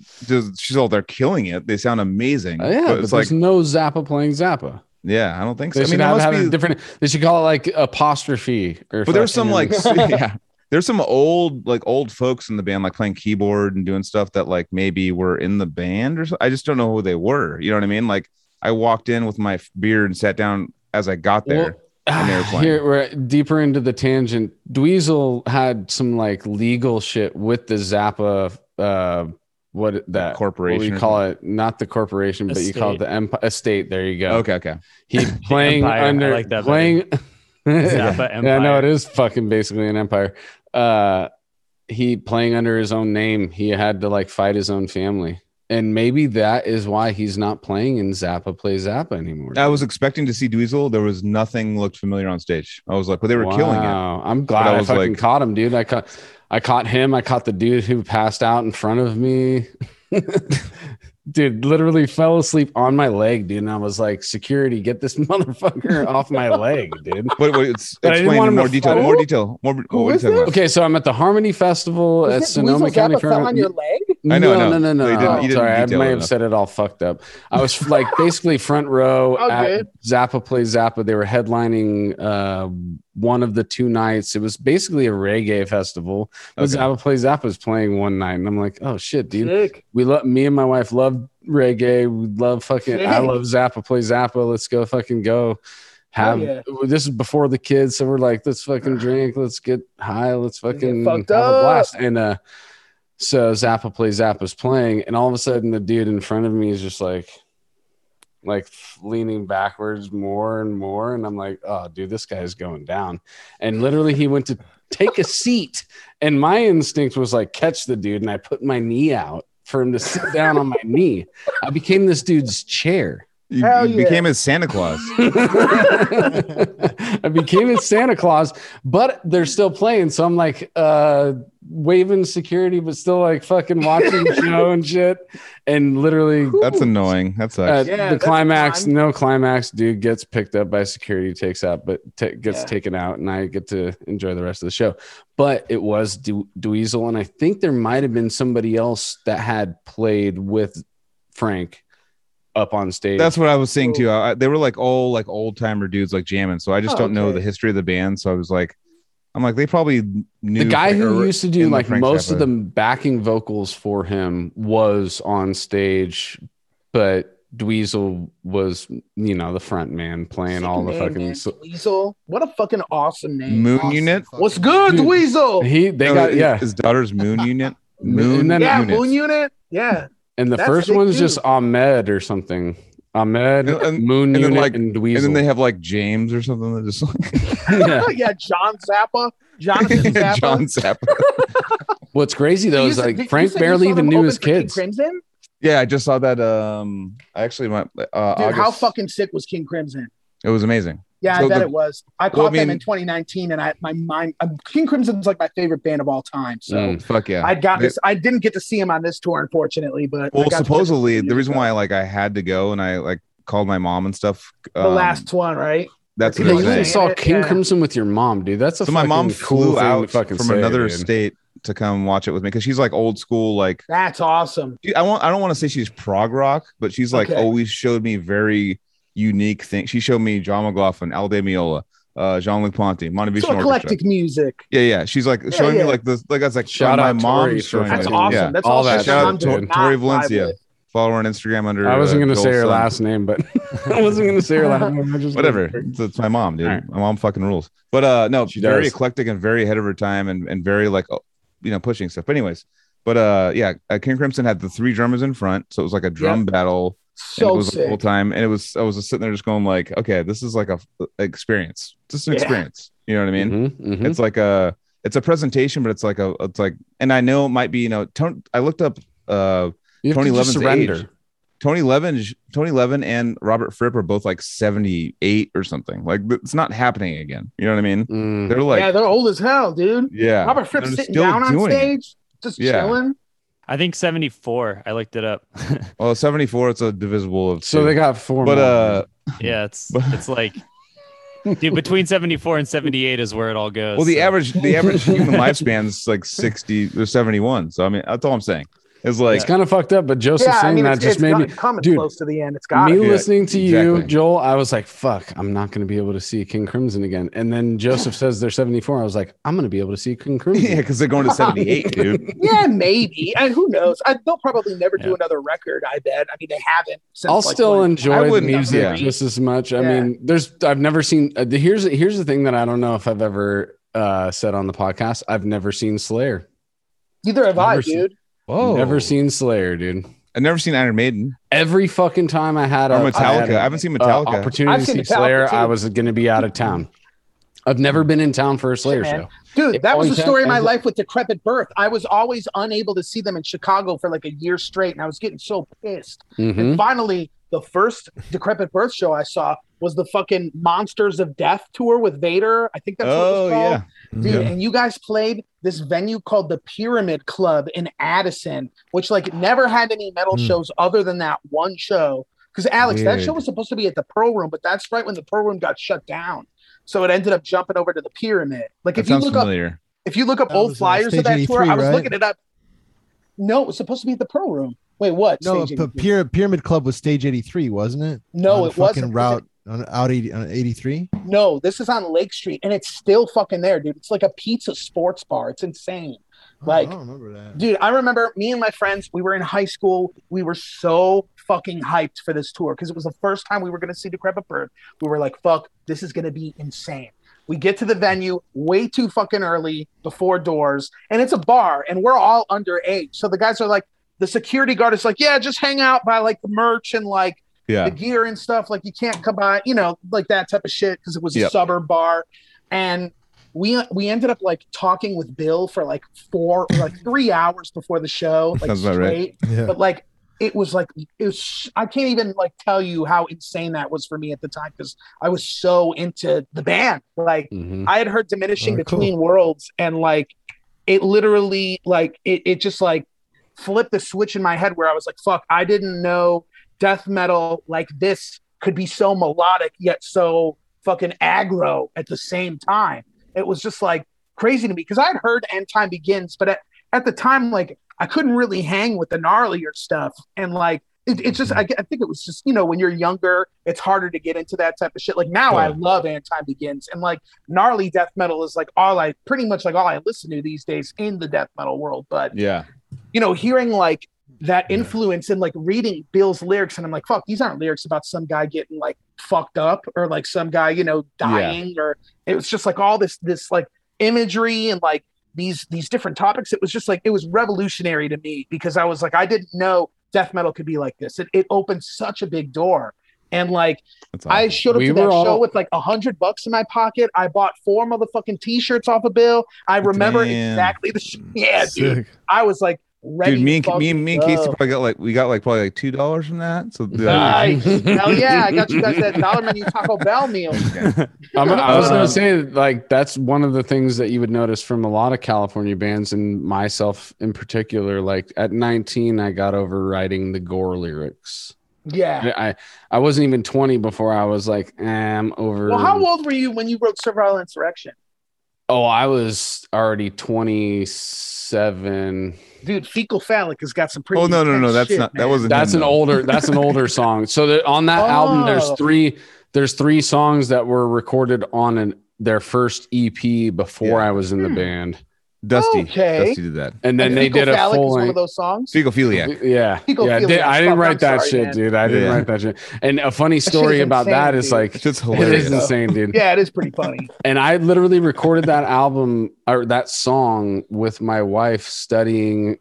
She was doing her homework in the studio, hearing me being like, eat my shit, you fucking whore. And just like, fuck, dude. You know what's funny is because I remember talking to Anthony during that, because Anthony wanted to bring his own flavor to it and wanted to bring like cool, like his lyrics that he thought were interesting, and he was like calling me during like touching that song, dude. Yeah, during the recording, he was calling me like, he's like, actually like projecting his soul through his lyrics and stuff and trying to do like cool stuff. He's just gonna be like, whatever, eat my shit, you filthy whore. He was like, yeah, dude. It was a very uncomfortable thing recording that shit. And I mean, it's like when you're older too, because when you're younger, that's such a fucking amazing. Sick song. Oh yeah, so sick. If the subject matter was just might be one of my favorite Death it would be probably the best, dude. Totally. And I'm all about the poop lyrics, man. I think they're the shit, dude. Literally the shit. Unironically, you guys I like hearing other people write about it and talk about it. It's like, you guys ever fuck with the band Atme? Yeah. Yeah. Fuck yeah. They're fucking. You should check them out, Anthony. They're sick as fuck. Yeah, they're our homies. Like we love those dudes. And they're just a bunch of poop guys. Yeah, on their last album, Sewerborn, like there's a lot of sick ass lyrics that I'm like, fuck this band, they get it. You know, whenever I hang out with like Cheney and Sewerborn, dude. No, Cheney was like, I think Cheney did like a song for them or something. Cheney did like some sort of a. Did she do like a I know Naveen. They just like talk about them like many episodes of their okay. They're really tight with Naveen. Are way down. Naveen did their first record, I think, when they were known as the Roman Holiday. He tracked their first record, I believe. Gotcha. So I know they're tight with him. Naveen did a guest solo on our album too, so that was pretty cool. We had to do a guest guitar solo because we like that Flesh Rot. Flesh Rot. There we go. Yeah. God damn it!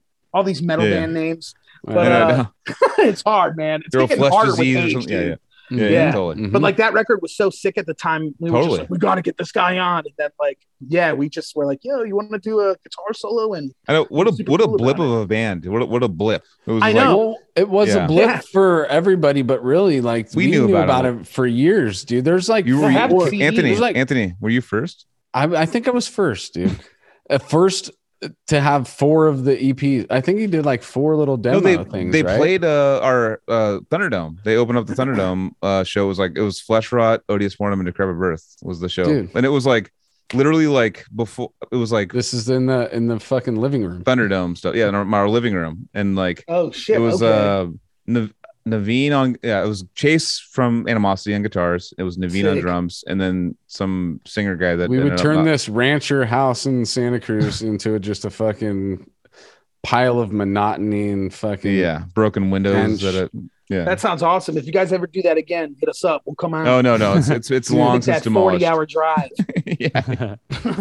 We're talking 15 years ago, dude. Yeah, that's sick though. Yeah. The house shows still live on in Santa Cruz. Do they really? I feel like that's awesome. Santa Cruz is kind of getting like I just went hiking to go look for some abandoned stuff, like with my friend Liberty. What's up, Liberty?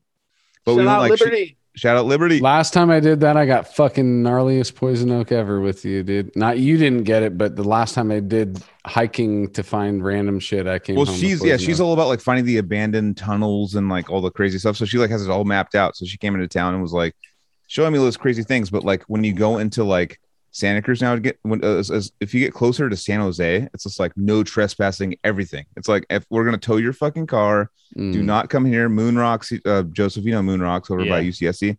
It's like we're gonna fucking tow your car. If we catch you here, it's gonna be like a $1,200 fine. Like all the things now, and because it's just like so money is involved. But Moon Rocks had like a fire or something, right? Well, so I know that there were some like bonfire shows out in Davenport at the beach.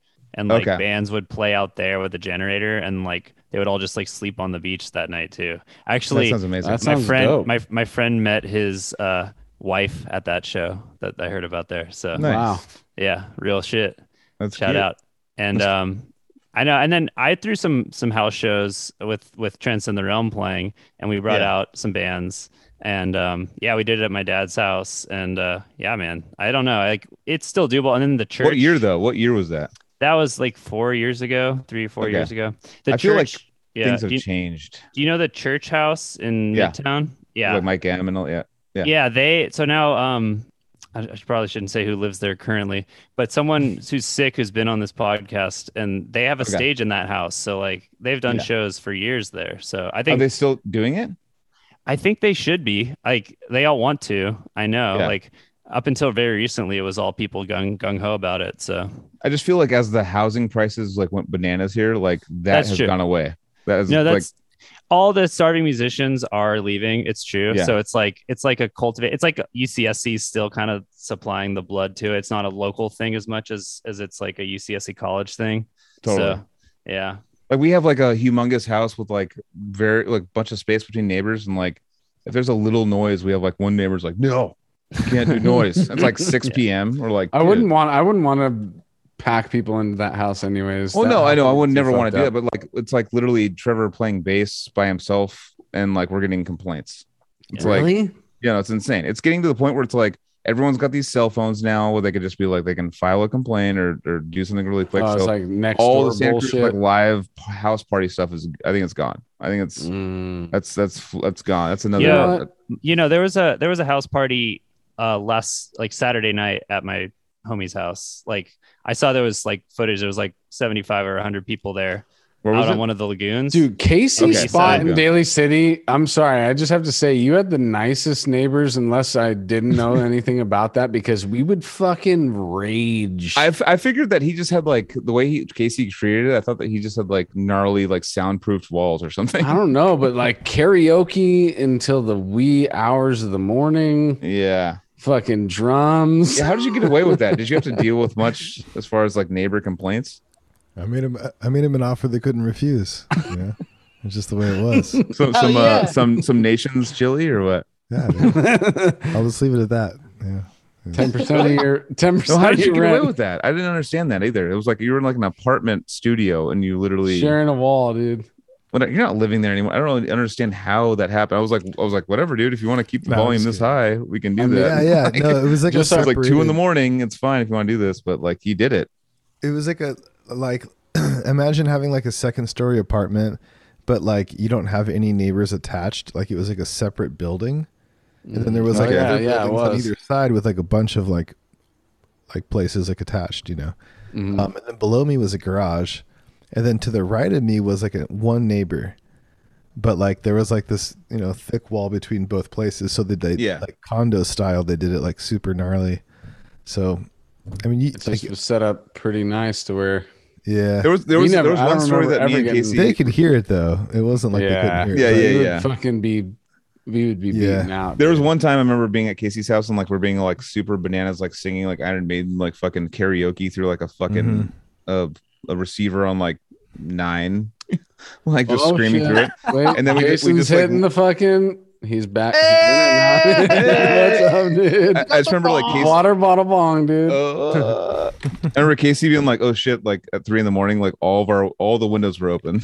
Yeah, we got a knock on the door, and it was like the security guy. He's like, "I'm sorry, but we got complaints." It was like 3 a.m, and it's like we're karaoke. All of the windows are open. We didn't. Yeah. We didn't realize, and so. Purple rain.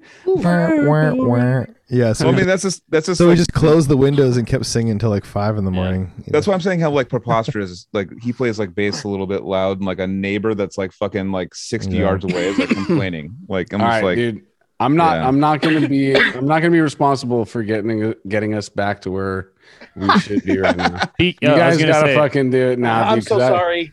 No apologies. We're the ones who are we're in the weeds on Casey's Daly City apartment right now. It was my fault. It was my fault. Yeah. No, that's we need to remember that.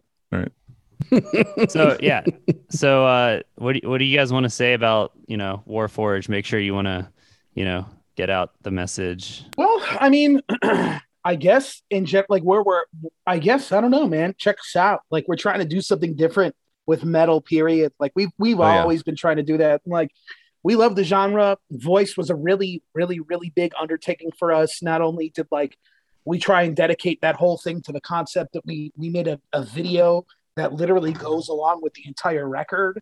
It's on YouTube. You can check it out on the Artisan Airs page. Where do we buy your merch? At the beginning, right? What was that? I'm sorry. I just want to two different questions at the exact same time. I know. I just want to know where people can buy your merch and find you and find your music. Like, how do we? Because I know is there another Warforged band? Yeah, there's some band from Brazil, right? Yeah, they don't really do shit anymore. I know. I searched for you guys just now during the podcast, and it was like Brazil. I was like, damn, they were a face paint. Like it's all crazy. And it was a Brazilian band. Yeah, not us. Yeah. But so where can we find you though? You could find us on, you could just find us at, I believe it's facebook.com/warforgedband. Our Instagram is warforged. I Googled you guys, and you guys are the first Warforged that comes up when you type in Warforged. We got, as far as merch goes, Joel, we got Big Cartel right now. It's warforgedband.bigcartel.com. We sell some of our own merch. Our exclusive tour merch is on there if anybody's looking. We are also going to be dropping a store soon through Night Shift merch. Nice. It should be up sometime next month. I'm thinking with a bunch of new announcements, sort of new announcements we have coming soon that I can't spoil on here just yet. But keep your eyes peeled on that. We'll be on there. I believe Artisan Era, our record label, they've pretty much. I think Night Shift is taking over all of their merch, which is awesome because they seem to be doing a killer job. So we'll be having some new sick ass exclusive shit that's going to be on there. So keep your eyes peeled because I'm designing it. So it's going to be sick. Hell yeah. How cool is Malcolm, dude? That guy's like, I love him so much, dude. Yeah, totally. Malcolm is like Fury album dropped. It's amazing. It's really cool, dude. I knew him as the guy, the guitar player for Entheos for a little while. I didn't know that he fucking did Artisan Era. I didn't know he did all the stuff, and like he played with Ultra Beast in Sacramento, and I literally started hanging out with this guy. I'm like, this guy's like the funniest fun guy. I've hung out with him like forever. Like we immediately he is the man. No, he's super. We'll get him on here for sure. Yeah, you gotta. And he keeps it so real. Like, him and Mike, the other guitar player in Inferi, they both like run Artisan. That's right. We've toured with Inferi more than any other band at this point. Not that we could say we have even done that much touring, but we've done that. We did that Canadian run with them. We did about a week-long run with them when they were before they were about to hop on that Obscura headliner when they dropped Illuvium. We did like the routing dates with them all the way out to the West Coast, and then we drove all the way fucking home to Chicago from like Andrew Lamb's house in Sacramento. Oh yeah, shout out Andrew Lamb, by the way. I love that. Yeah, he's been on here. Yeah, I know. I never did the research to find out, is the Artisan Era a California label? Is it based in California? Based out of Nashville. Yeah. Oh, but okay. It actually feels like a next generation Cali. It is, man. They totally picked up the Tech Death torch for sure. Like, I know. Listening to just like Malcolm talk on other podcasts and stuff, like we have the most similar styles of what we liked growing up. Like, it's amazing. That's true because Nashville's well known for their years and years and years of being a part of like music and shit. No, didn't Malcolm literally work in a record plant? Like pressing vinyl. Yeah, so. he used to do that. Oh yeah. Damn. I don't know if he still. I don't think he does that anymore. But. Yeah, no, I remember him like quitting. He talks about on the Entheos podcast, quitting to. Sorry, that's the Cupper Crab podcast.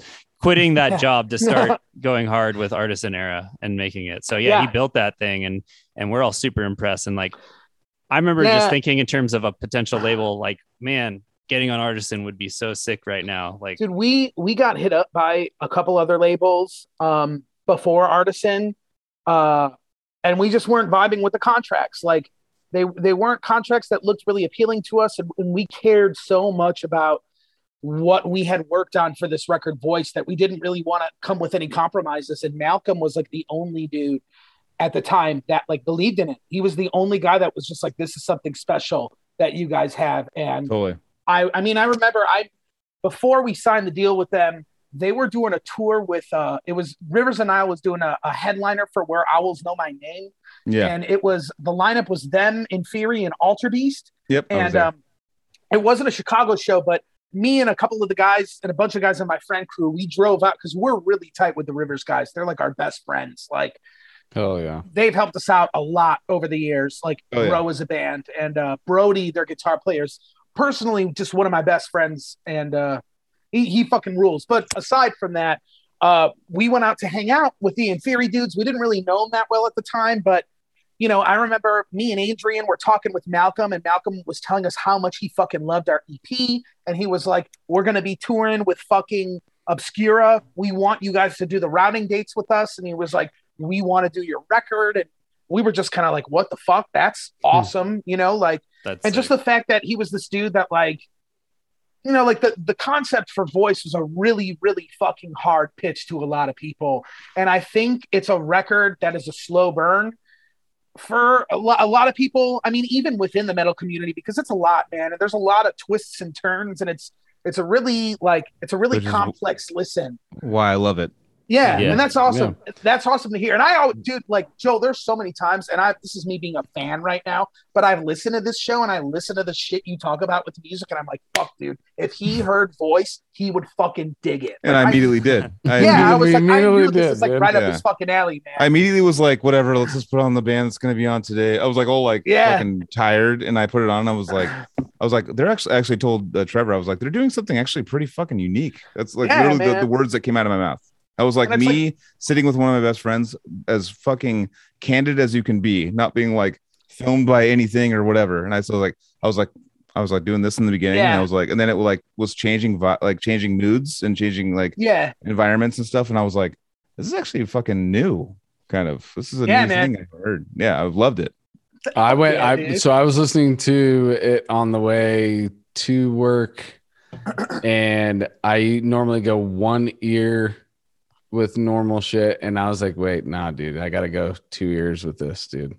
And I went 2 ears with the AirPods. That's the biggest compliment you can ever get, dude. He went 2 ears with you, dude. I went 2 ears, dude. Yeah, let's go. Driving with 2 ears, I'm like, I don't care if I hear a siren right now. I gotta hear both sides of this thing. Yeah. So, dude, that's awesome, man. I cannot fucking believe that I'm sitting here hearing you guys say this shit about our band. No, I'm like literally so stoked for this to like end, so I can go like listen. Like I'm like literally plenty about, but you said plenty about us too. I swear to God, though, I literally like heard that song and I was like really tired and was like not into listening to anything at the moment, and I was like, whoa, this is fucking. I was like doing that thing, you know what I mean? Going like, that's awesome, man. Doing this, that move, and I was like, dude.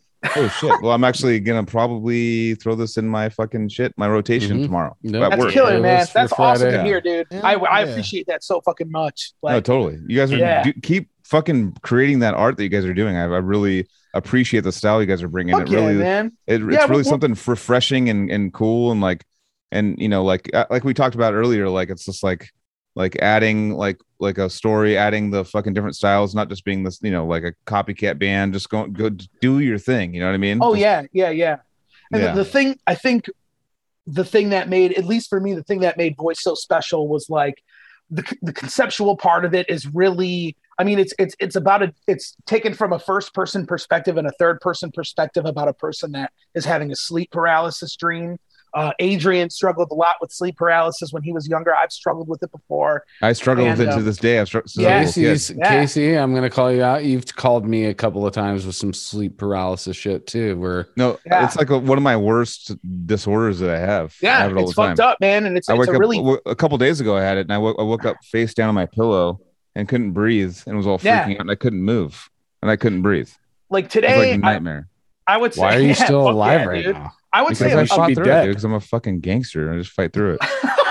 Because I was the first one. I was the first one to breathe through a pillow. That dude up, man. But yeah, that's so funny to hear. But yeah, dude, like I love bands. Like personally, a favorite trait of mine in death metal, which Anthony, I think you vibe with, is like that kind of death metal that makes you feel like uncomfortable. You know, dude. Have you guys? I don't know if you guys fuck with the band Portal, but they're like, that's an uncomfortable band. Yeah, they're one of my favorite bands of all time. Period. Yeah. I think what you're talking about is what I was mentioning on the Coma Cluster Void episode, which is that unsettling feeling and no release. There's no result. There's no resolve. There's no resolve. They bring you up. They're like, and it just doesn't resolve ever. They tense you up, but they never say, okay. They never give you that pillow to be like, oh, here's my safe space. Exactly. They create that. They just drop you back to the earth, and then you're like, okay, dude, let's go to the next song.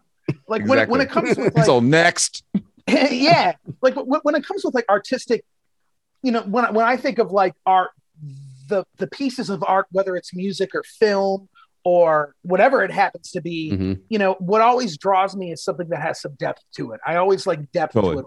Whether like even today, like I listen to a ton of hip hop. Anthony, you need to come on my show and we'll do a fucking hip hop. Dude, I'm down. I would love to go. I've been waiting. I've been doing this for a year, and every time I try and go into hip hop, I look at everybody's eyes and they're all like, every time he goes into hip hop, we can do new metal every now and then. But as soon as I go hip hop, like this. No, I'm just kidding. Dude, I got you, man. There's so much hip hop I want to talk with you about. Are you ready for Baby Keem's album to drop tomorrow? Baby who? Baby exactly. Keem, you don't know shit. Come on.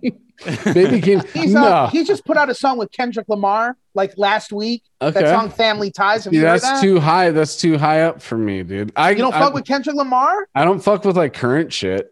Oh, I don't fuck. It's like a dad that tells you he's like Jimi Hendrix is like the only guitar player. No, I won't say that their current MCs aren't dope. I won't say that current MCs. He loves Bone Thugs. He loves Bone Thugs. Yeah, you like Bone Thugs? Oh yeah, dude. That's cool. I like Bone Thugs. Yeah. Alex does too, man. No, my like. If we're gonna talk about hip hop real quick, like the underground shit, the LA underground shit, Project Blowed, fucking The Good Life Cafe. Everybody needs to know about that shit. If we're going to talk about California, we need to talk about early 90s fucking I don't know any Cafe. Of that. Okay, so please, everybody who is into this shit needs to watch the I love to say this documentary is a good introduction to LA underground, and it's called This Is the Life.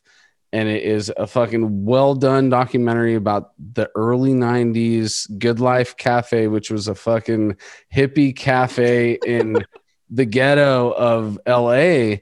And all these kids who were living down there were like, fuck violence on Thursday nights. Let's go to the Good Life Cafe. We'll pack that place out and everybody do their poetry, do their freestyles, do their like kids were writing new songs every single week to go perform this at the Good Life Cafe. And there was only like a certain amount of rules. Don't touch the fucking paintings. Don't swear. As soon as you cuss, your mic gets cut and you get pulled off stage, and the next person who's up comes up. So it made what do they do with you if they pull you off stage? They beat your ass. No, it wasn't like that. It was like, oh, you're done for this week. You're done this week. You got to come back next week and be more conscious of your profanity. That's cool. That's very forgiving of them. It is. They don't have to do that. So what it was a workshop for these hip hop musicians that were up and coming at that time to work on their freestyles and work on their writtens and not lean on profundity. What is this documentary called? This Is the Life. I'm pretty sure. This Is the Life. And what did you watch it on? I have the physical copy. Damn, I'm gonna write this down on a notepad real quick. Yeah, just research the Good Life Cafe in fucking Compton. I think it was Compton. Good Life? The Good Life Cafe. Dude, we had a restaurant out in Chicago in the Water Tower Mall called Food Life, and it was so fucking sick, dude. Shout out Food Life. It doesn't exist But anymore. This started out as just like you remember Food Life, Alex? Oh yeah, of course. Dude, Food Life, you get that slice of pizza and a burger real quick. No, they wouldn't serve you a burger here, dude. They'll serve you a wheatgrass shot and a fucking and a tofu burger. That's what it would be.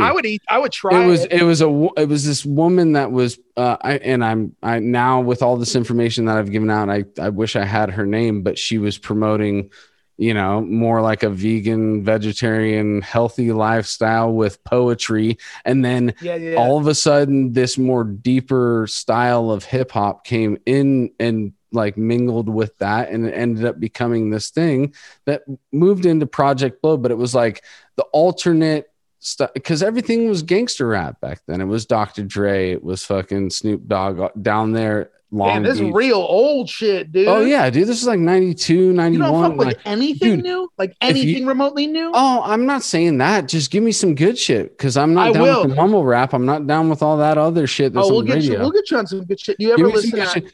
First, you got to hear Freestyle Fellowship and then tell me, all right, with their fucking styles, like you show me a current band that it sounds anything like. You're old manning him, dude. Totally you are old man. I wish I knew what you were talking about in order for me to like. That's what. Okay, so let's do this episode on your shit where I come with my old man shit, you come with the new man shit. We listen. You gotta message me before and give me some like reference here because I don't want to go in cold, dude. I'm gonna look like a. You know, no. I don't know what I'm doing. We'll plan this out. All right. Yeah, we'll have to coordinate. But yeah, have you ever heard of Brockhampton? They're like a newer hip hop group. Yeah, it's like 7 or 8 dudes that all rap and like do R&B shit It's together. the Slipknot of hip hop, dude. Yeah, they're honestly like one of my favorite bands, period, right now. Like, I think what they're doing is insanely sick with hip hop. Like the Shapeshifters crew. That's another fucking shit down south. Shapeshifters crew. There's like fucking over 10 dudes in it, dude. It's all posse. So you're talking about like a current posse? People? No, they talk about like fucking. Oh, dude, yeah, dude, like sci-fi shit. The aliens, fucking. Dude, you guys have a whole podcast coming to this because you guys, I can tell. Art Bell, fucking samples all up in the beat. Like we're all like, I'm sitting there, it's like, yeah, sick, dude. You guys ever heard of fucking? Oh, Casey's cutting. I don't know. To be honest, I really don't know much of what Anthony's dropping either. I just don't know that much about hip hop. Like hip hop has been. So we just both did that to each other. So that just showed us that we need to fucking. Years of my life. Yeah, I gotta dig into the newer shit. You gotta. That's what I'm saying. You guys are gonna go have a hip hop episode though, right? Oh yeah, dude. You're gonna come and you're gonna learn. I'll just be like this. I'll be like, while you fucking. This is me the whole time. ICP. You'll be listening to ICP while we're talking. You'll be listening to the fucking sick shit, dude. I'm like trying to act cool. Like, I get it. All right. Should we fucking wrap this thing, dude? I think probably. Yeah.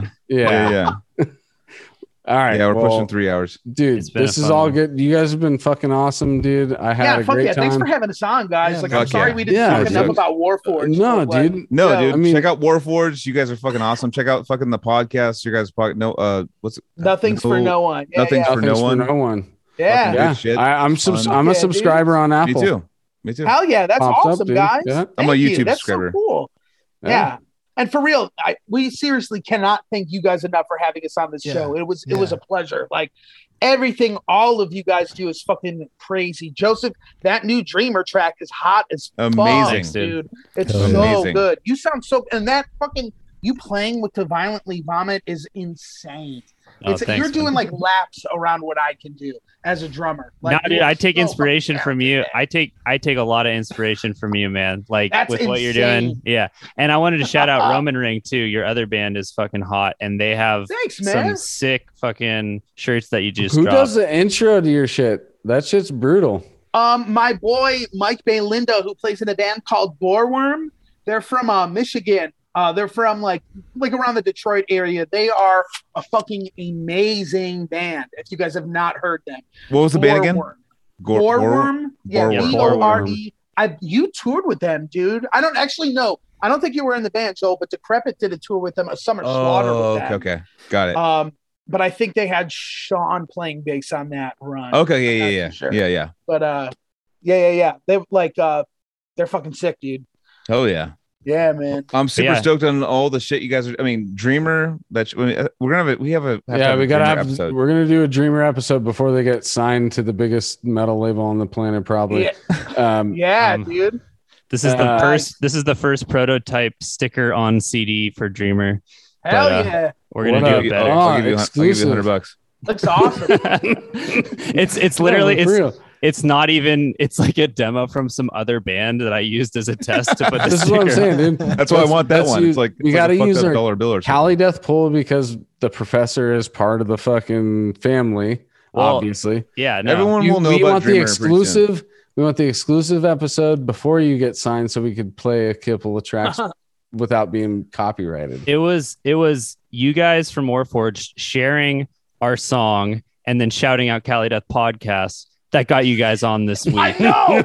Yeah. Dude, yeah. I've been dying to do this. And I want to do it again if you'll have us again. Oh, yeah. Yeah, dude. Whenever you guys are down, hit us up, man. You guys are both welcome back, dude. Fuck yeah. Yeah, we got some shit cooking up, too, for everybody that's wondering, because, like, I did say next year or something. Yeah, we take our time with music, but we're working on our record now, and it's definitely going to be a different experience from voice. And I'm really excited about it. Let's just say 2022 might be pretty awesome for all of us in this. Yeah. Totally. Let's go. Let's go. Yeah, dude. It's going to be sick, man. Yeah. We got some cool shit in the pipeline. So I'm really stoked. And keep your eyes out for that new merch store. Hopefully sometime within the coming month or so. I just ordered a shirt. Is that not going to show up anymore? Fuck yeah. No, it's coming. Okay. All of our merch is at Alex's brother's place in the burbs. So He'll ship it out personally, dude. Nice. Boom. Check out Warforged. Get their merch. They're fucking sick as fuck. Listen to them on Spotify. I was like completely going into it like whatever. It's a band that's coming on, so I'm gonna listen to them. And I would like listen to the first song, and I was like, "Oh shit!" And and all of you guys are gonna say pretty much have that same fucking reaction. Exactly. Oh shit! That's the best advertisement. Yeah, guys, that's awesome. Fuck yes. Wrap this shit up, dog. All right, guys. Love everybody. Have a fucking awesome weekend, and hit us up on all the good social stuff. Buy your shit, support your shit. Love us, love you. We'll see you next week.